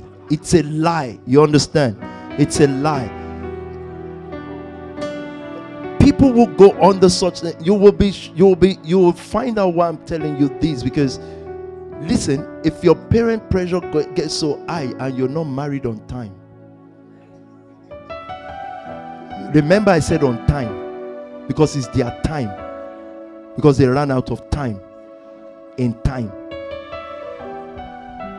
They'll get you one of these guys and they begin to say stuff because you would think there is a problem that is peculiar to you. Say your case is just special. So we're going to do for the next 7 days special prayer and fasting. Believe me, the guy did not pray for you once and it did not fast once. And look, if somebody talks for a long time, there are things they will say about you that will look correct. Say, oh, daddy, you got that right. Oh. When you said that to daddy, you got that right. Daddy is thinking, oh, wow. Oh, wow. That's, that's a surprise.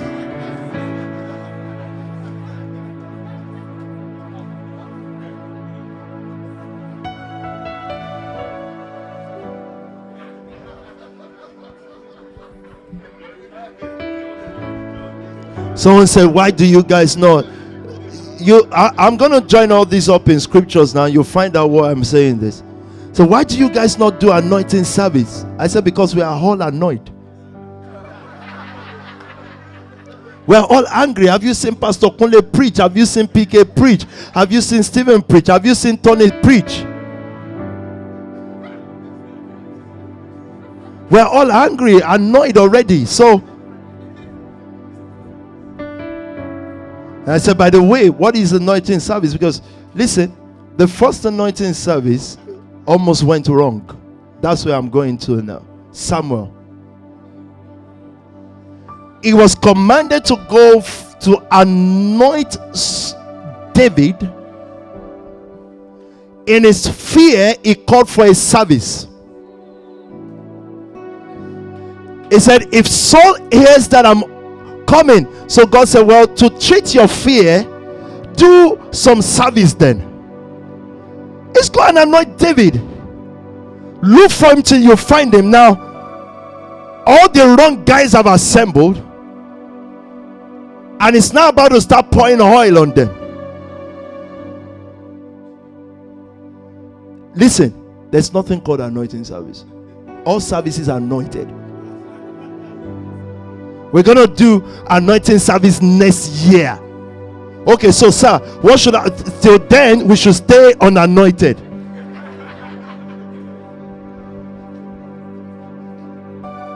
First John said, for you've received an anointing.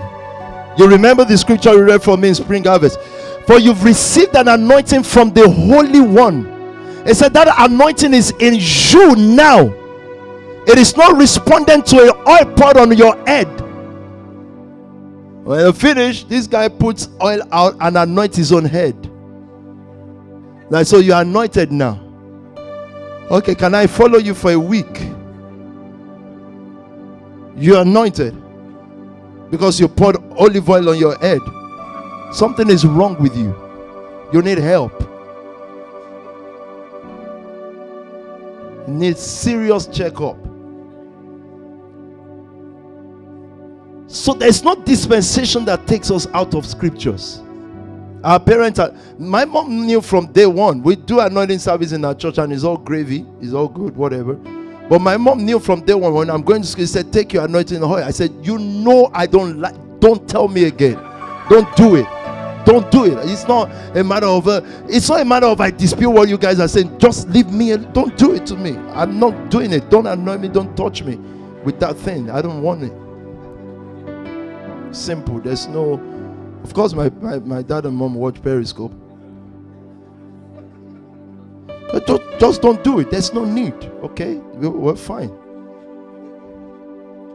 Get into a car accident scrambling for their bottle of oil. Fools.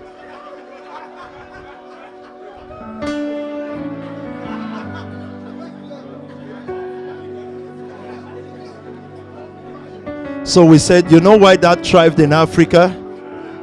Africans, listen, Africans never left idol worshiping. They just transcend, exactly. So if they can hold something, if they can feel something, they feel, because they are idol worshippers. It's nothing.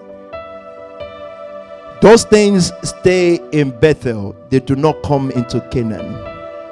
For the new generation, they must never come among you. Imagine one day Pastor P. Sam comes to Croydon Connect and says, bring out your bottle of oil. Then you say, oh, there's a criminal we want to kill. We're going to break bottle on someone's head.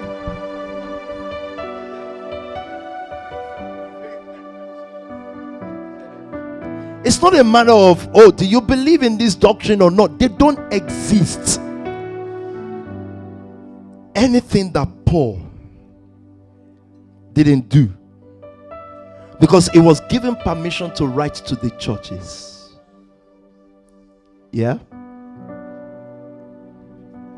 And so, okay, but it told us to anoint the sick. That's why so I said, so are you all sick? We're gonna come and anoint everybody, because the Bible says, as Jesus said, as you go, anoint the sick. Okay, fine. As you go, this is not church meeting. Said, as you go, anoint the sick in the name of the Lord. So is everybody filled with cancer? But then the oil can be a symbol of something. It's a symbol. So don't misunderstand me. The prophetic can work in any dimension. It means therefore that it's not a fixed service. It's a prophetic move. So it in itself is not wrong. When it becomes a monumental statutory thing that we know when we do it in a month, how we do it, it becomes wrong. But the spirit of the prophet can move in a certain dimension now. For the moment, it can use a thing. Do you understand that? So let's get that settled. The prophetic move of God can happen in any way. Prophet can come, and of course a prophet can come to stagnation, but no matter what, they are prophetic, their prophecy is catching them. There will no boundaries, right? Because look, if the greatest prophet in this world comes to this altar and start talking nonsense, I'm going to walk to him and take the microphone and the boys will carry him. It could be Benny Hinn. We're going to carry him and say, sit down. Give me the microphone and sit down, because you're not feeding me. You're not going to help me to get to the wall. But the prophetic move of God can move in any dimension, for a time, for a season. So we could anoint ourselves. You could eat grass. I won't join you, but I wonder, the pastor that stopped people to eat grass, did he eat it though? No. So you could eat grass, but I'm not going to join the party. But there are Christians who need to eat grass though. Let's be honest. No, seriously, some need to eat grass because they've been listening to the word, they've mistreated their pastors, and God says, I'm going to make you Nebuchadnezzar and turn you to animals. So believe me, those who were eating it, they deserve it. They would have been in places where they were being taught the word, and they would say, no, I need more power, I need power of God. But God said, yeah. For Samuel, let's read this down and close now. And Samuel said, how can I go? If Saul hears it, he will kill me. Let's jump because of time and say, if you just get into the word and not say all these things, we would have gone far. I've been teaching you the word for 14 years. Go SoundCloud. But the Lord said to Samuel, do not consider his appearance and height. Let's read that as well. Let's just talk 3 points and then we pray. But the Lord said to Samuel. So the first guy comes out. God said to Samuel, do not look at his appearance, or at his physical stature, right? Because I have refused him. For the Lord does not see as man sees. For man looks at the outward appearance, but the Lord looks at the heart. Can I ask if there's anyone here who doesn't look at outward appearance? I think we all do. He said, but that's fine. He said, but I look, when I'm coming, I've told you this thousands of times, possibly in 14 years. God said, when I look at a person's heart. So this guy had come with all his talent, his gift, his looks, and Samuel says, surely, listen to this, surely. This is where I'm going with all of this now. All the jokes I've made about this altar, that altar.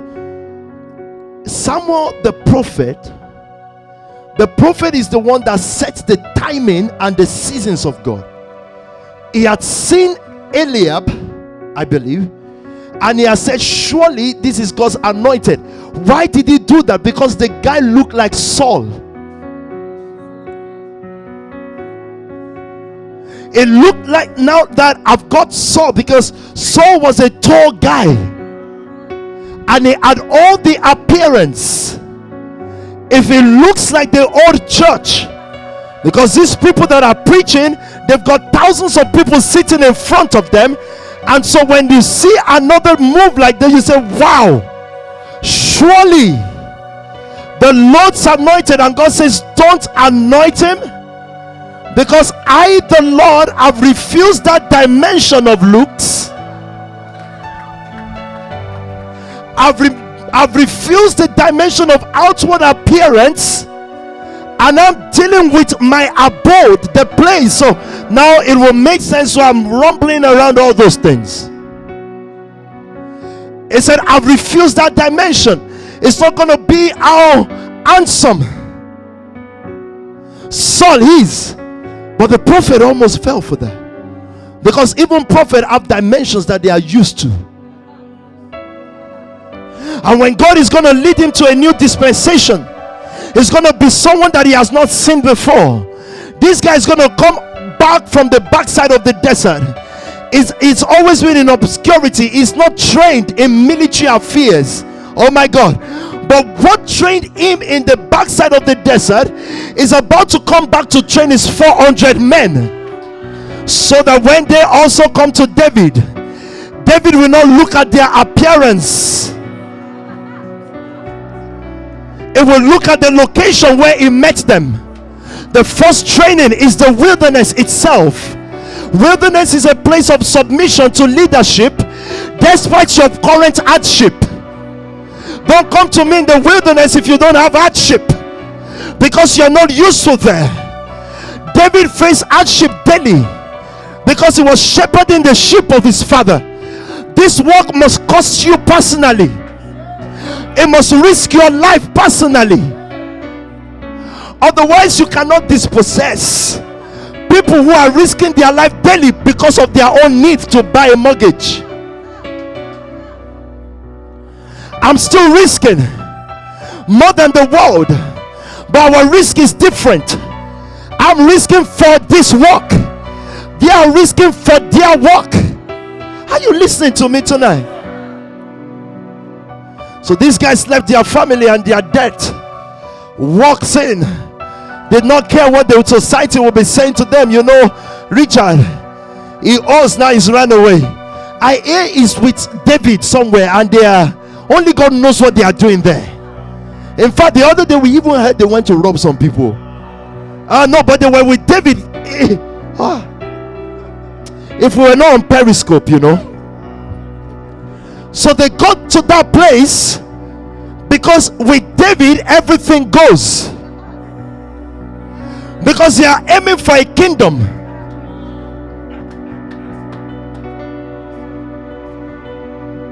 I have many scriptures to read to you, but I won't because of time. They get to this place now. David knew that everybody that he meets under hardship, that he meets discontented, they are worthy of the oil. Most of the people we anoint in church today, they are not carrying the hardship for the kingdom. They are carrying hardship for themselves. That's why after the anointing service, they get little breakthrough, they are gone. They look for their another potent oil, ever looking for powerful oil, never growing. These are not people that are well mentally. So they come to David and he anoints them with the wilderness. The wilderness is an anointing. Hardship is another oil.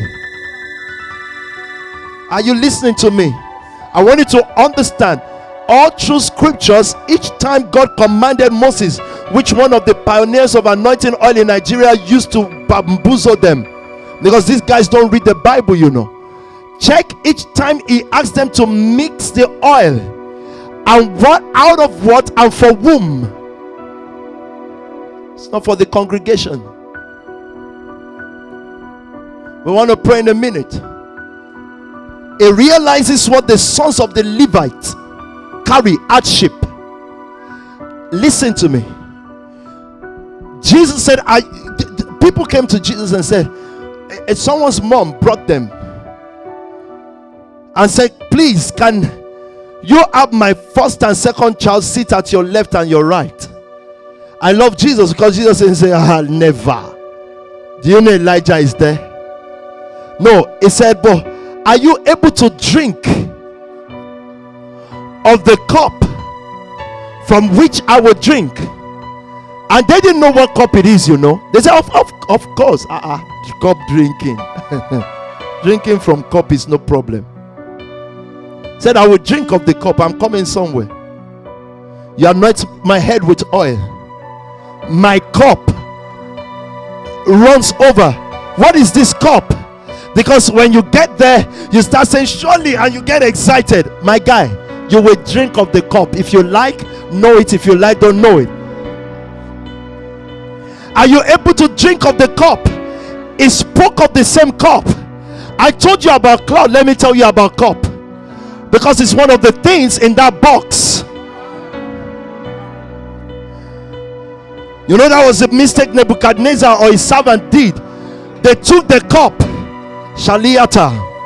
Nebuchadnezzar does not know the process, but he took the cup of the house of the Lord and he drank from it.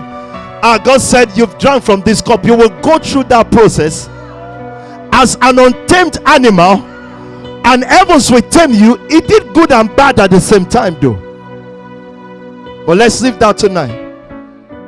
It said, when you anointed my head with oil, it said, my cup run over.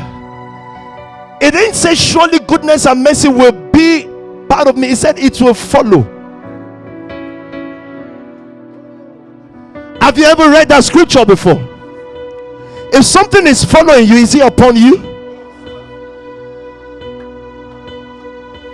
Our fathers will go through some things so that goodness and mercy can be yours, because it follows them. You didn't hear that one. You are the partakers of this goodness and mercy. So how do I tap into goodness and mercy? I must follow a person who has drunk of that cup, because that goodness and mercy will become mine. Follow me, Obi. Quickly. If goodness and mercy is behind me, who is partaker of that goodness and mercy? It's him. The goodness and the mercy is his companion. Because of some of the work that I've done, when he anointed my head with oil, and I realized that wasn't good news per se. It was thorns. He made me bleed, but I don't mind bleeding, because surely I know for a fact that goodness and mercy is following me, because I still can feel the coldness of my blood on my own face. Are you listening to me tonight?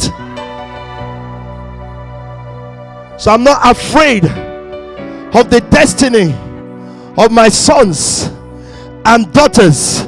I'm not afraid. I don't need to even look back to check how well they are doing. I know that there's something following me.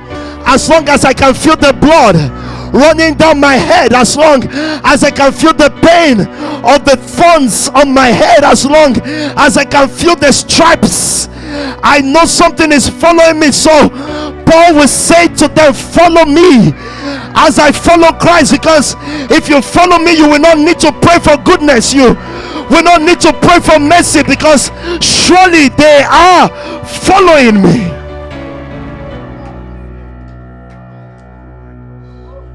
I followed Christ because he feels the thorns on his head, so goodness is following him. So I enjoy some of the goodness, but now it's going to multiply because I've got Hobie behind me. So when I told you about taking the thorns, it is not the anointing service you need, it is the following service. Your giving is a mark of following. God does not need your money. It's followership.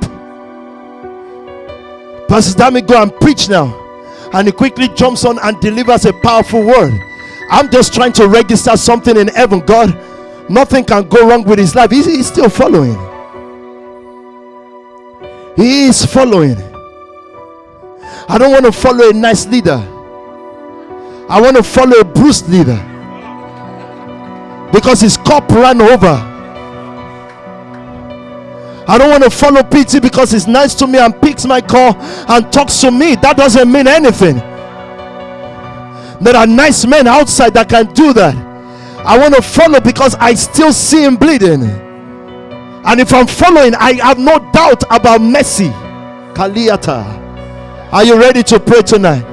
I have no doubt. Look, every one of you, if you are true followers, everywhere you go, mercy and goodness is supposed to be your hallmark. If you are not experiencing that, go and check the friends you still keep. I told one of your sisters today, you see me, I'm Spark National to the core. So I look around those you are working with and they are not nationals, I'm sorry. It's nothing personal. It's just that I don't want you to forsake your own mercy, because those who observe lying vanity or forsake their own mercy. So if you have a friend who observe lying vanity, I don't care if it's your mom. Don't tell me about mom, I've got one. Hey, you know there's a bond between sons and mothers. Well, I love my mom, but there's no bond. She's been trying to call me all this week, and I'll call her on Monday.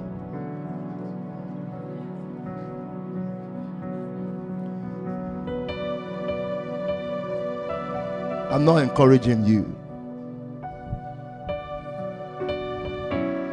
I want us to pray tonight. They all mark. Man, love your mom. All those things are good. But there is also a time to say, you're a woman. Not more. Is that anti-Jesus? That's what Jesus says. He never called Mary mom, ever. Mother, never. Or a woman. That's not disrespectful. In fact, it is respect.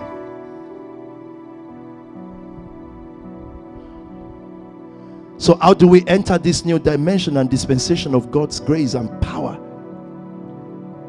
And you, as Spark Nation, you've been doing an amazing work at that. I didn't preach tonight. I'm just telling you. This cup. Jesus was in the Garden of Gethsemane. And he said, Father, I wish that this cup. He didn't say, I wish that this beating. It's not beating. It was anointed to drink that cup, because if you drink that cup without being anointed to drink it, you will say Spark is too much and you will be depressed. You will end up poor. You will look at your account and say, what's going on with my life? You are Nebuchadnezzar. You've gone to take the golden goblet so that you can feel big. People are giving 10K in that job. I'm going to make sure. You're drinking from a golden goblet. You're not drinking the cup now. But this cup. So he said to them, are you able to drink of this cup? They said, yes. He said, surely you will. Why? Because they were chosen to be disciples. And they did drink it. But he said, as for those who will sit at the right or the left, he said, that's the Father's work. I've shown you how to have a life that is filled with mercy and goodness. If the church tells you otherwise, it answers why a lot of Christians today are not prospering. One of your sisters want to go and do a program, and the only people that offer that money is Freemason. So she said to me, to run the program, and they'll put her logo or their logo. So she says to me, oh boy, it's only Freemason. I said, what is Freemason? What is Freemason? Take every pound, penny, shillings and kobo and go use that money to run the program wherever you're going to. Every penny of it. What is Freemason? Listen, there is no Freemason. There's only Jesus.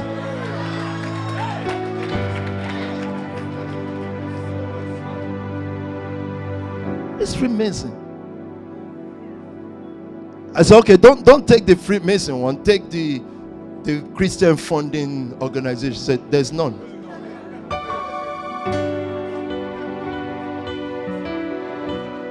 So, but if they put their logo, at the end of the day, there's nobody that connects with a logo.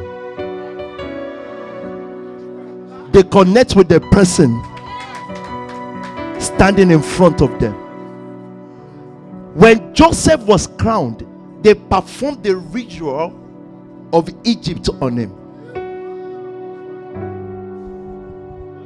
The ritual of Egypt on God's anointed.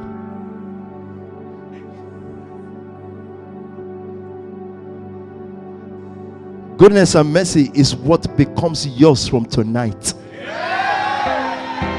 Why? It is a response to followership. So you want to run a show, you want to run something, Freemason says this is 100K. So that's what I'm saying. You're free. Freedom. And you shall know the truth. The other part may say, I don't know what it is. Or do you know? Define Freemason. I don't know it. What's my own? I won't take money from Freemason to go buy a house. But to change lives on the street?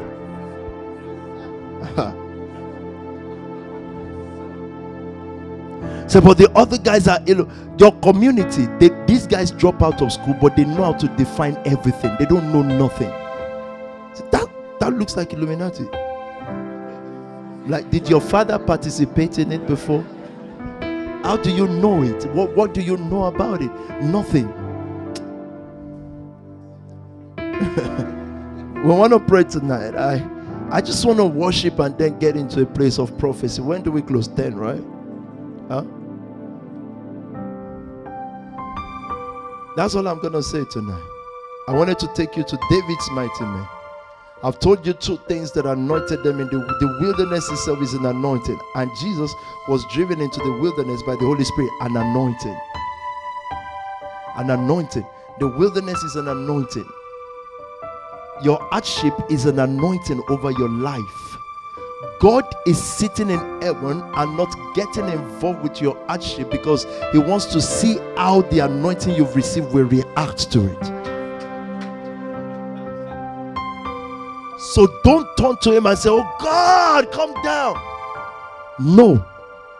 He's saying, I'm not coming. You have received an anointing from me. And it's like when you've done a thing and you want to test how is this going to work? Then they see you break down crying. Then they realize, oh my God. If someone close to you dies, believe me, there is something ahead of you ministry-wise that will deal with those things. So God was testing. Let me tell you, death is nothing to God. So he wants to see how you're going to react to this now. If he leaves you in lack, but asks you to give every month, he's giving you an anointing for it, and he is folding his hands to see if the work PT did in you is perfected yet. Now when it's not perfected yet, he loads me with more word and said, go and refashion her. She's not there yet. She can't handle it. He sits back again. It takes a year, it brings the season back. Sometimes it takes 2 years, it brings back the season. He wants to see, to be the instrument you fashioned. How is it now? So you see why I get angry with you, because this little thing is still crying 7 years after. I'm saying, oh my God. So now, since the Bible says they will give account over your life, so I can then go to him and say, God, I'm tired of this instrument. I'm just giving account back to you. Can I work on another instrument, because this one is long now? He said they will give account of your soul. Look how powerful man is in our lives. But you all here tonight, we carry an anointing. Your hardship is anointing you. God wants to see how Spark Nation will react to opposition and pressure. And guess what? You did well. Oh yeah, you did well. When it was time to fight, you fought. When it's time to keep quiet, you kept quiet. That's why you kept growing in the midst of opposition. Other people who are not here to say they've never seen a work grow like this, because it's giving you an anointing. You were praying for years, and all of a sudden you say, aha, okay, now the cup is ready. Then you got the baptism of fire. Another thing that anoints in the wilderness is opposition. Oh yes. He anointed them, and he saw how they responded. Then at the 5th training, he said, now they are ready for the palace. And from then on, nobody could stop. The last one was leadership still, because David would have Saul in proximity to kill him, and he must not touch him. That was the last one. From then on, David was ready to take Israel, restore Israel, and rule from there all the way to Africa. A kingdom like never before. Guys, Jesus said a word which I don't think we take cognizance of most times. He said, little children, he said, do not be afraid, for it is your Father's wish to give you the kingdom. He said, if you open the mind of the Father tonight, he wants to give you kingdom, not nation, kingdom. the dominion of king is what rules over nations. He said, that's your father's desire. So you see, from the day I read that, my question has been, and my prayer has been, why has he not given me the kingdom? God does not want to rule over the kingdom. He wants to give you.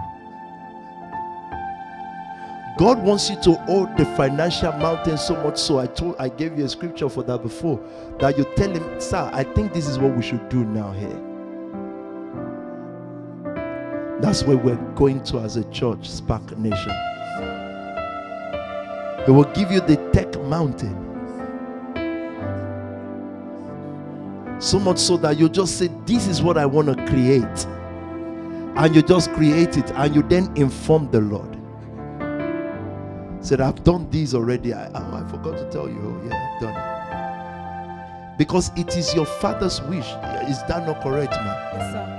Do not fear, little flock, for it is your father's good pleasure. Oh my, he even said it better. It is his good pleasure to do what? To give you the kingdom. It is his good pleasure, Spark Nation. This is my 3 days foundation now. And if we have to look for a space on Saturday, we will. It is your father's good pleasure to give you the kingdom. I've told you my assignment is like a sermon. What God is going to raise in this generation is 400 Davids.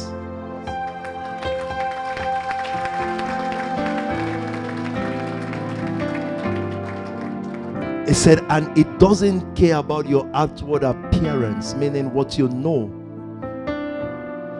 It cares about what your heart condition is right now.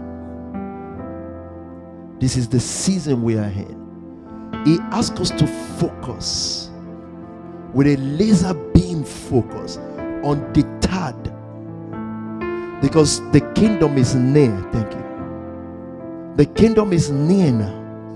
When we pray tonight, we have 5 minutes to pray. What are you praying to do? Expanding your capacity. The old dimension of church, friends, is dead. It died on Monday. God gave you a sign. It's gone.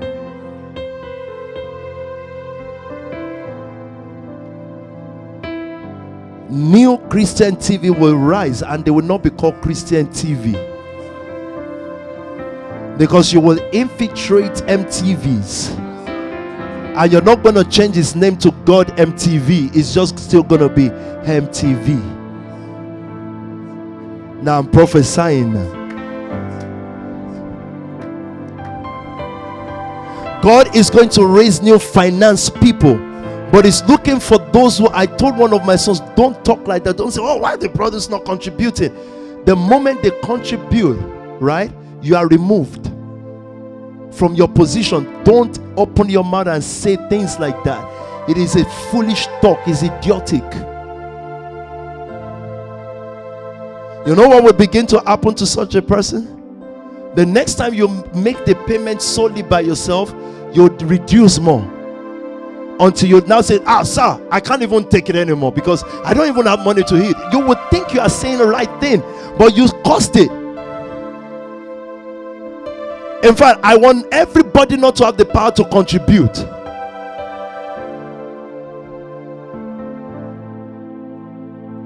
No, I just don't think they should take advantage. Please, by all means. Why? Because those that God is leading to the finance mountain. Oh my God, I can hear so much now. I shouldn't have been abusing altar people so that I could use that time for this. They are wicked people. Those that God is going to raise for the finance mountain, it needs to locate something about your life that is extra. You didn't hear that. It will push you to the place where it demands extra things from you. And when it's demanding that, it's because it's preparing a kingdom for you. But it's saying, the turn on this guy's head, the turn on this girl's head is not painful enough. So when God begins to demand, it's hammering him the turns, because it needs more blood. Otherwise, you cannot dispossess those who are already on that mountain. I line not in the Holy Spirit. Spark Nation is going to be the number one in every area of human endeavor. Number one in everything. It's going to cause pain. It's going to cause blood. Sorry, it might cause some of you in this room tonight. We might have to let some of you go. But we're not, when you're gone, believe me, we're not going to stop. In fact, your exit will make us more determined. Are you listening to me tonight? I'm sorry, but I don't want it to cost me any one of you, because I know you all and I love you all, but that's your choice, not mine. I can't make that choice for you. But a season will come not too long that it will place more demand on you, and it will say, are you going to continue or not? And if you're not willing, and what God did with me for the last 3 days is to teach me something, and it's called how not to be afraid of death. He didn't teach me revelation to come and tell you. I've still got things that I learned 10 years ago that I don't still think I can teach you now. So that's not the issue. It's him working personally inside me for what he's about to do, so that whatever mountain he sends you to, you're not going to, if God does not consider my size, I must not consider it either. If God does not consider, I'm prophesying now, if he doesn't consider my shortcomings, it is ungodly of me, it is unholy of me to consider my pocket in order to obey what God is asking me to do. Because he said, I don't consider outward appearance. What do I care if God says, go tell the church this Sunday raise $1 million? I must not look at Annabelle and say, hey, from Annabelle still texts me that she needs to pay her insurance, and so I'm going to now go to, and God says, no, I don't consider outward appearance. God says, if you want to walk with me, don't consider that, because I don't consider it. I look at how large your heart is. Can your heart take what I'm saying in this moment? How do I know those who will move to us on the next level?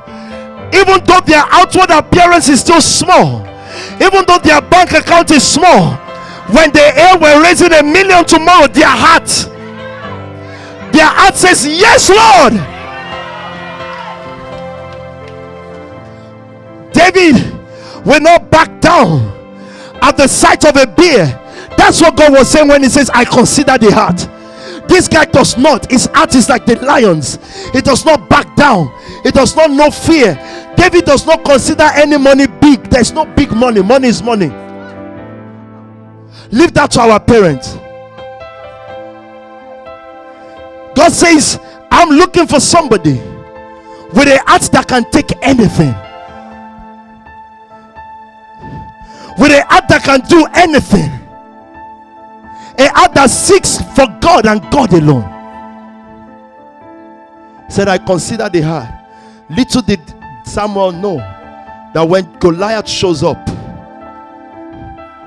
these guys that they thought they have big body, they will run. But David's heart, David said, who is this uncircumcised dog?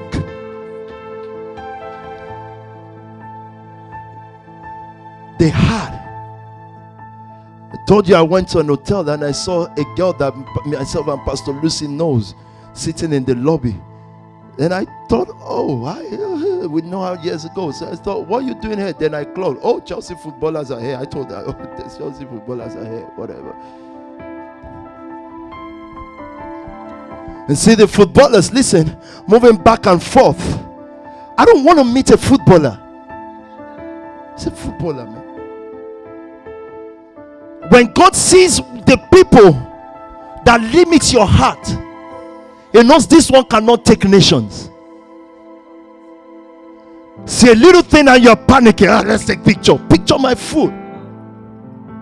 Are you born again? So God knows those who he gives nations to.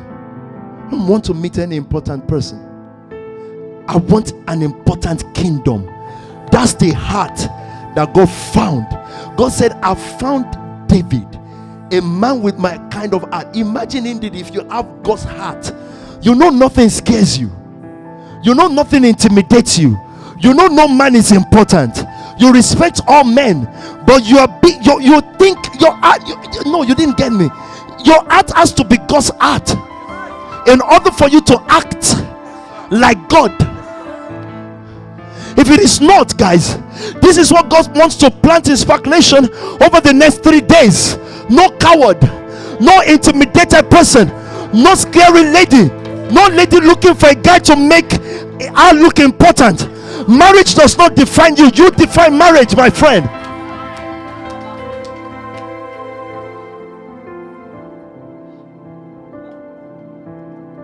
Fire does not back down. The lion does not back down. The lion don't care if you're an elephant. It just says, no, it's not going to happen. It's going to parade around you until it puts you down. This is the heart God is looking for, friends. And tonight he enlarges our heart. Tonight it takes out the heart of, some of us have the heart of rats, little. But God says, I've got to take that out of you tonight. I've got to put my heart in it. Then I can talk to you like I talk to me. It will no longer be, oh, God speak to Ghanaian. It will be, God talk to yourself. Because I will hear what you are saying. That's all I want to say tonight. God wants, look, this is why God loves me so much. This is why I keep saying mercy. I look at Spark Nation, and when everybody is praising you, I said, God, I know there is more. This is not what I bargained for. This is not it. This is not what I'm asking for. This is great, and people can sing praises, but when I go behind closed doors, I fall before God. I say, no, this is not it yet, Lord. There is still something more, because eyes have seen this, ears have now heard this, but there's something more, God. So I don't listen to someone of just don't be proud. I don't have any reason to be proud. Sometimes your solution will ask me, how come you don't get puffed up? I said, because there's more. There is more that God has shown me on the mountain. There is more people with this kind of heart. This is what God is going to prophetically infuse in you this weekend. God will begin to walk through many of your dreams and your visions. It's going to remove the contaminations that your eyes have seen. The things that you're falling into, is going to remove it, because it wants to place in you a heart that man cannot place in you. Are you listening? It wants to do a work in you. I want you to hold your neighbor. Don't stand up yet. I want to close. Stop pretending. And stop trying to grow, just grow, because the heart is available. It took 1 day for Nebuchadnezzar to become an animal. They just did a transplant in 1 minute. A transplant can happen now. There's nothing like I'm trying to grow out of pride. Lord, do a transplant now. Amen. Receive the heart of an animal in a moment. Wait, look at me. Look at me. Wait, quickly, look at me. No, don't slow down in speaking in tongues. Just stop. It's not like wait, look at me. How did Nebuchadnezzar get the heart of an animal? Daniel stood and declared it. He prophesied it. What about the dry bones? Ezekiel stood. It wasn't a 3-year walk. If you are still growing after all this, why something is wrong? You're not letting the word come in. It can do a transplant. In a moment, I said, God, I understand, and I've preached about process, and I understand that, but God, the call you have over my life, I can't be like these ordinary people. I need you to do a work in me now. Do a transplant. I want to go through operation. I want to transplant. I don't want to grow organic. Sorry. You got to grow organic, but I need you to do a transplant. So Daniel declared to Nebuchadnezzar the heart of an animal, and heavens did the work. all of a sudden, Maliata, Kalisto Briata, listen to what God is going to do this weekend. All of a sudden, this guy that was normal human being began to think he's an animal. And nobody could hold him down in the palace. He needed to go into the wild bush because his heart has changed to the heart of an animal. Oh my God. He can give you the heart of kings by the word of prophecy. So when he said prophesy this weekend, he said because of the heart. Prophesy for transplant. Prophesy that there are people that it will just give you the heart tonight. Hold somebody, and we're about to pray for 3 minutes. There is a divine transplant.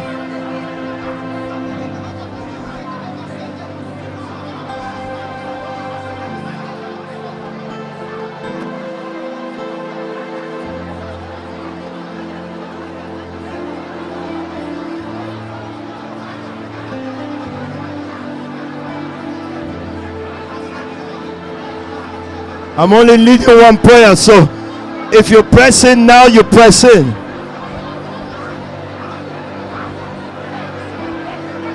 There's a heart called the heart of David. There's a mind called the mind of Christ. Remove from me the heart of sin. That's right. That's what God is doing in somebody. The heart of lust, it will take out in a minute.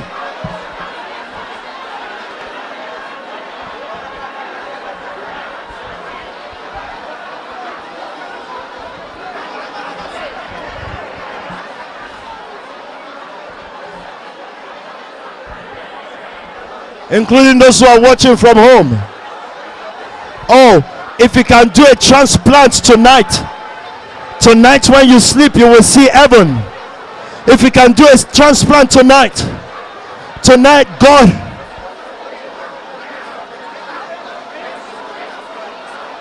Rikabadabo sikete didiakata, Rabadeboko soto priakata, Shaliata zibrodozo priakata, Mandelikatozo zobriakataya. Jesus, look at me now. Last prayer for me tonight, and I'll pray for you and let you go. This weekend is very special, believe me. It will do a work in you. It cannot give you the billions before the heart. There will be a problem. Father, this is what you're asking God. God says, what I want to do with Spark Nation, He told me to tell you this, is to make it one heart with Him. And for that to happen, there will be a lot of hammering. It's operation. A lot of hammering that will go on to not infusion now, to put that heart in. He needs this work to be one with Him. So when the nations see you, they only see God. Christians want you to talk God. God says, I don't need you to talk me. I want you to show me. It's not writing God with a capital G. No, He wants you to be Him here. Father, tell Him tonight we set this weekend for that art thing that you and Spark becomes one. Tell Him that's what we're dedicating this weekend to. How do you pray that? Anyhow that comes to your heart. Maybe you need to get at one heart with the work. Lord, we close your eyes, my friend, and pray. Don't look at me. Thank you, sir.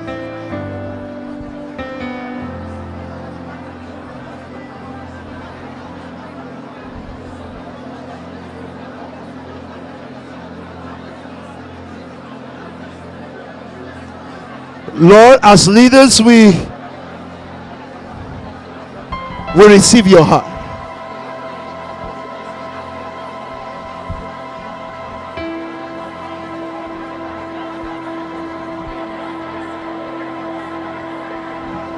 That heart receives correction with gladness. That heart receives correction with goodness. It receives chastising with joy. It's a heart condition. You're not forcing it.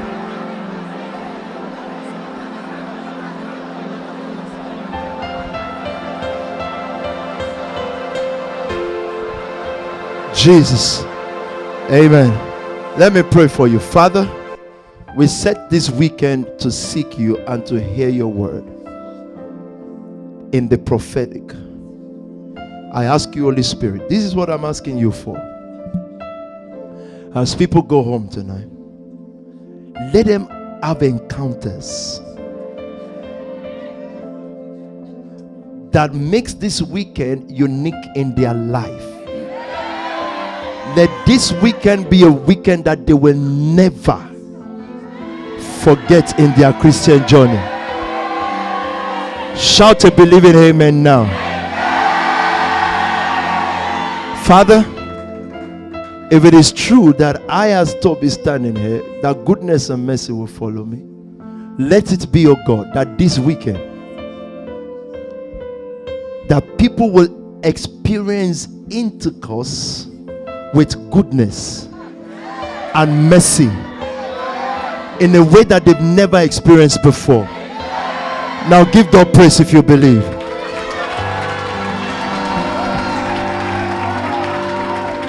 I told you to give God praise, you know.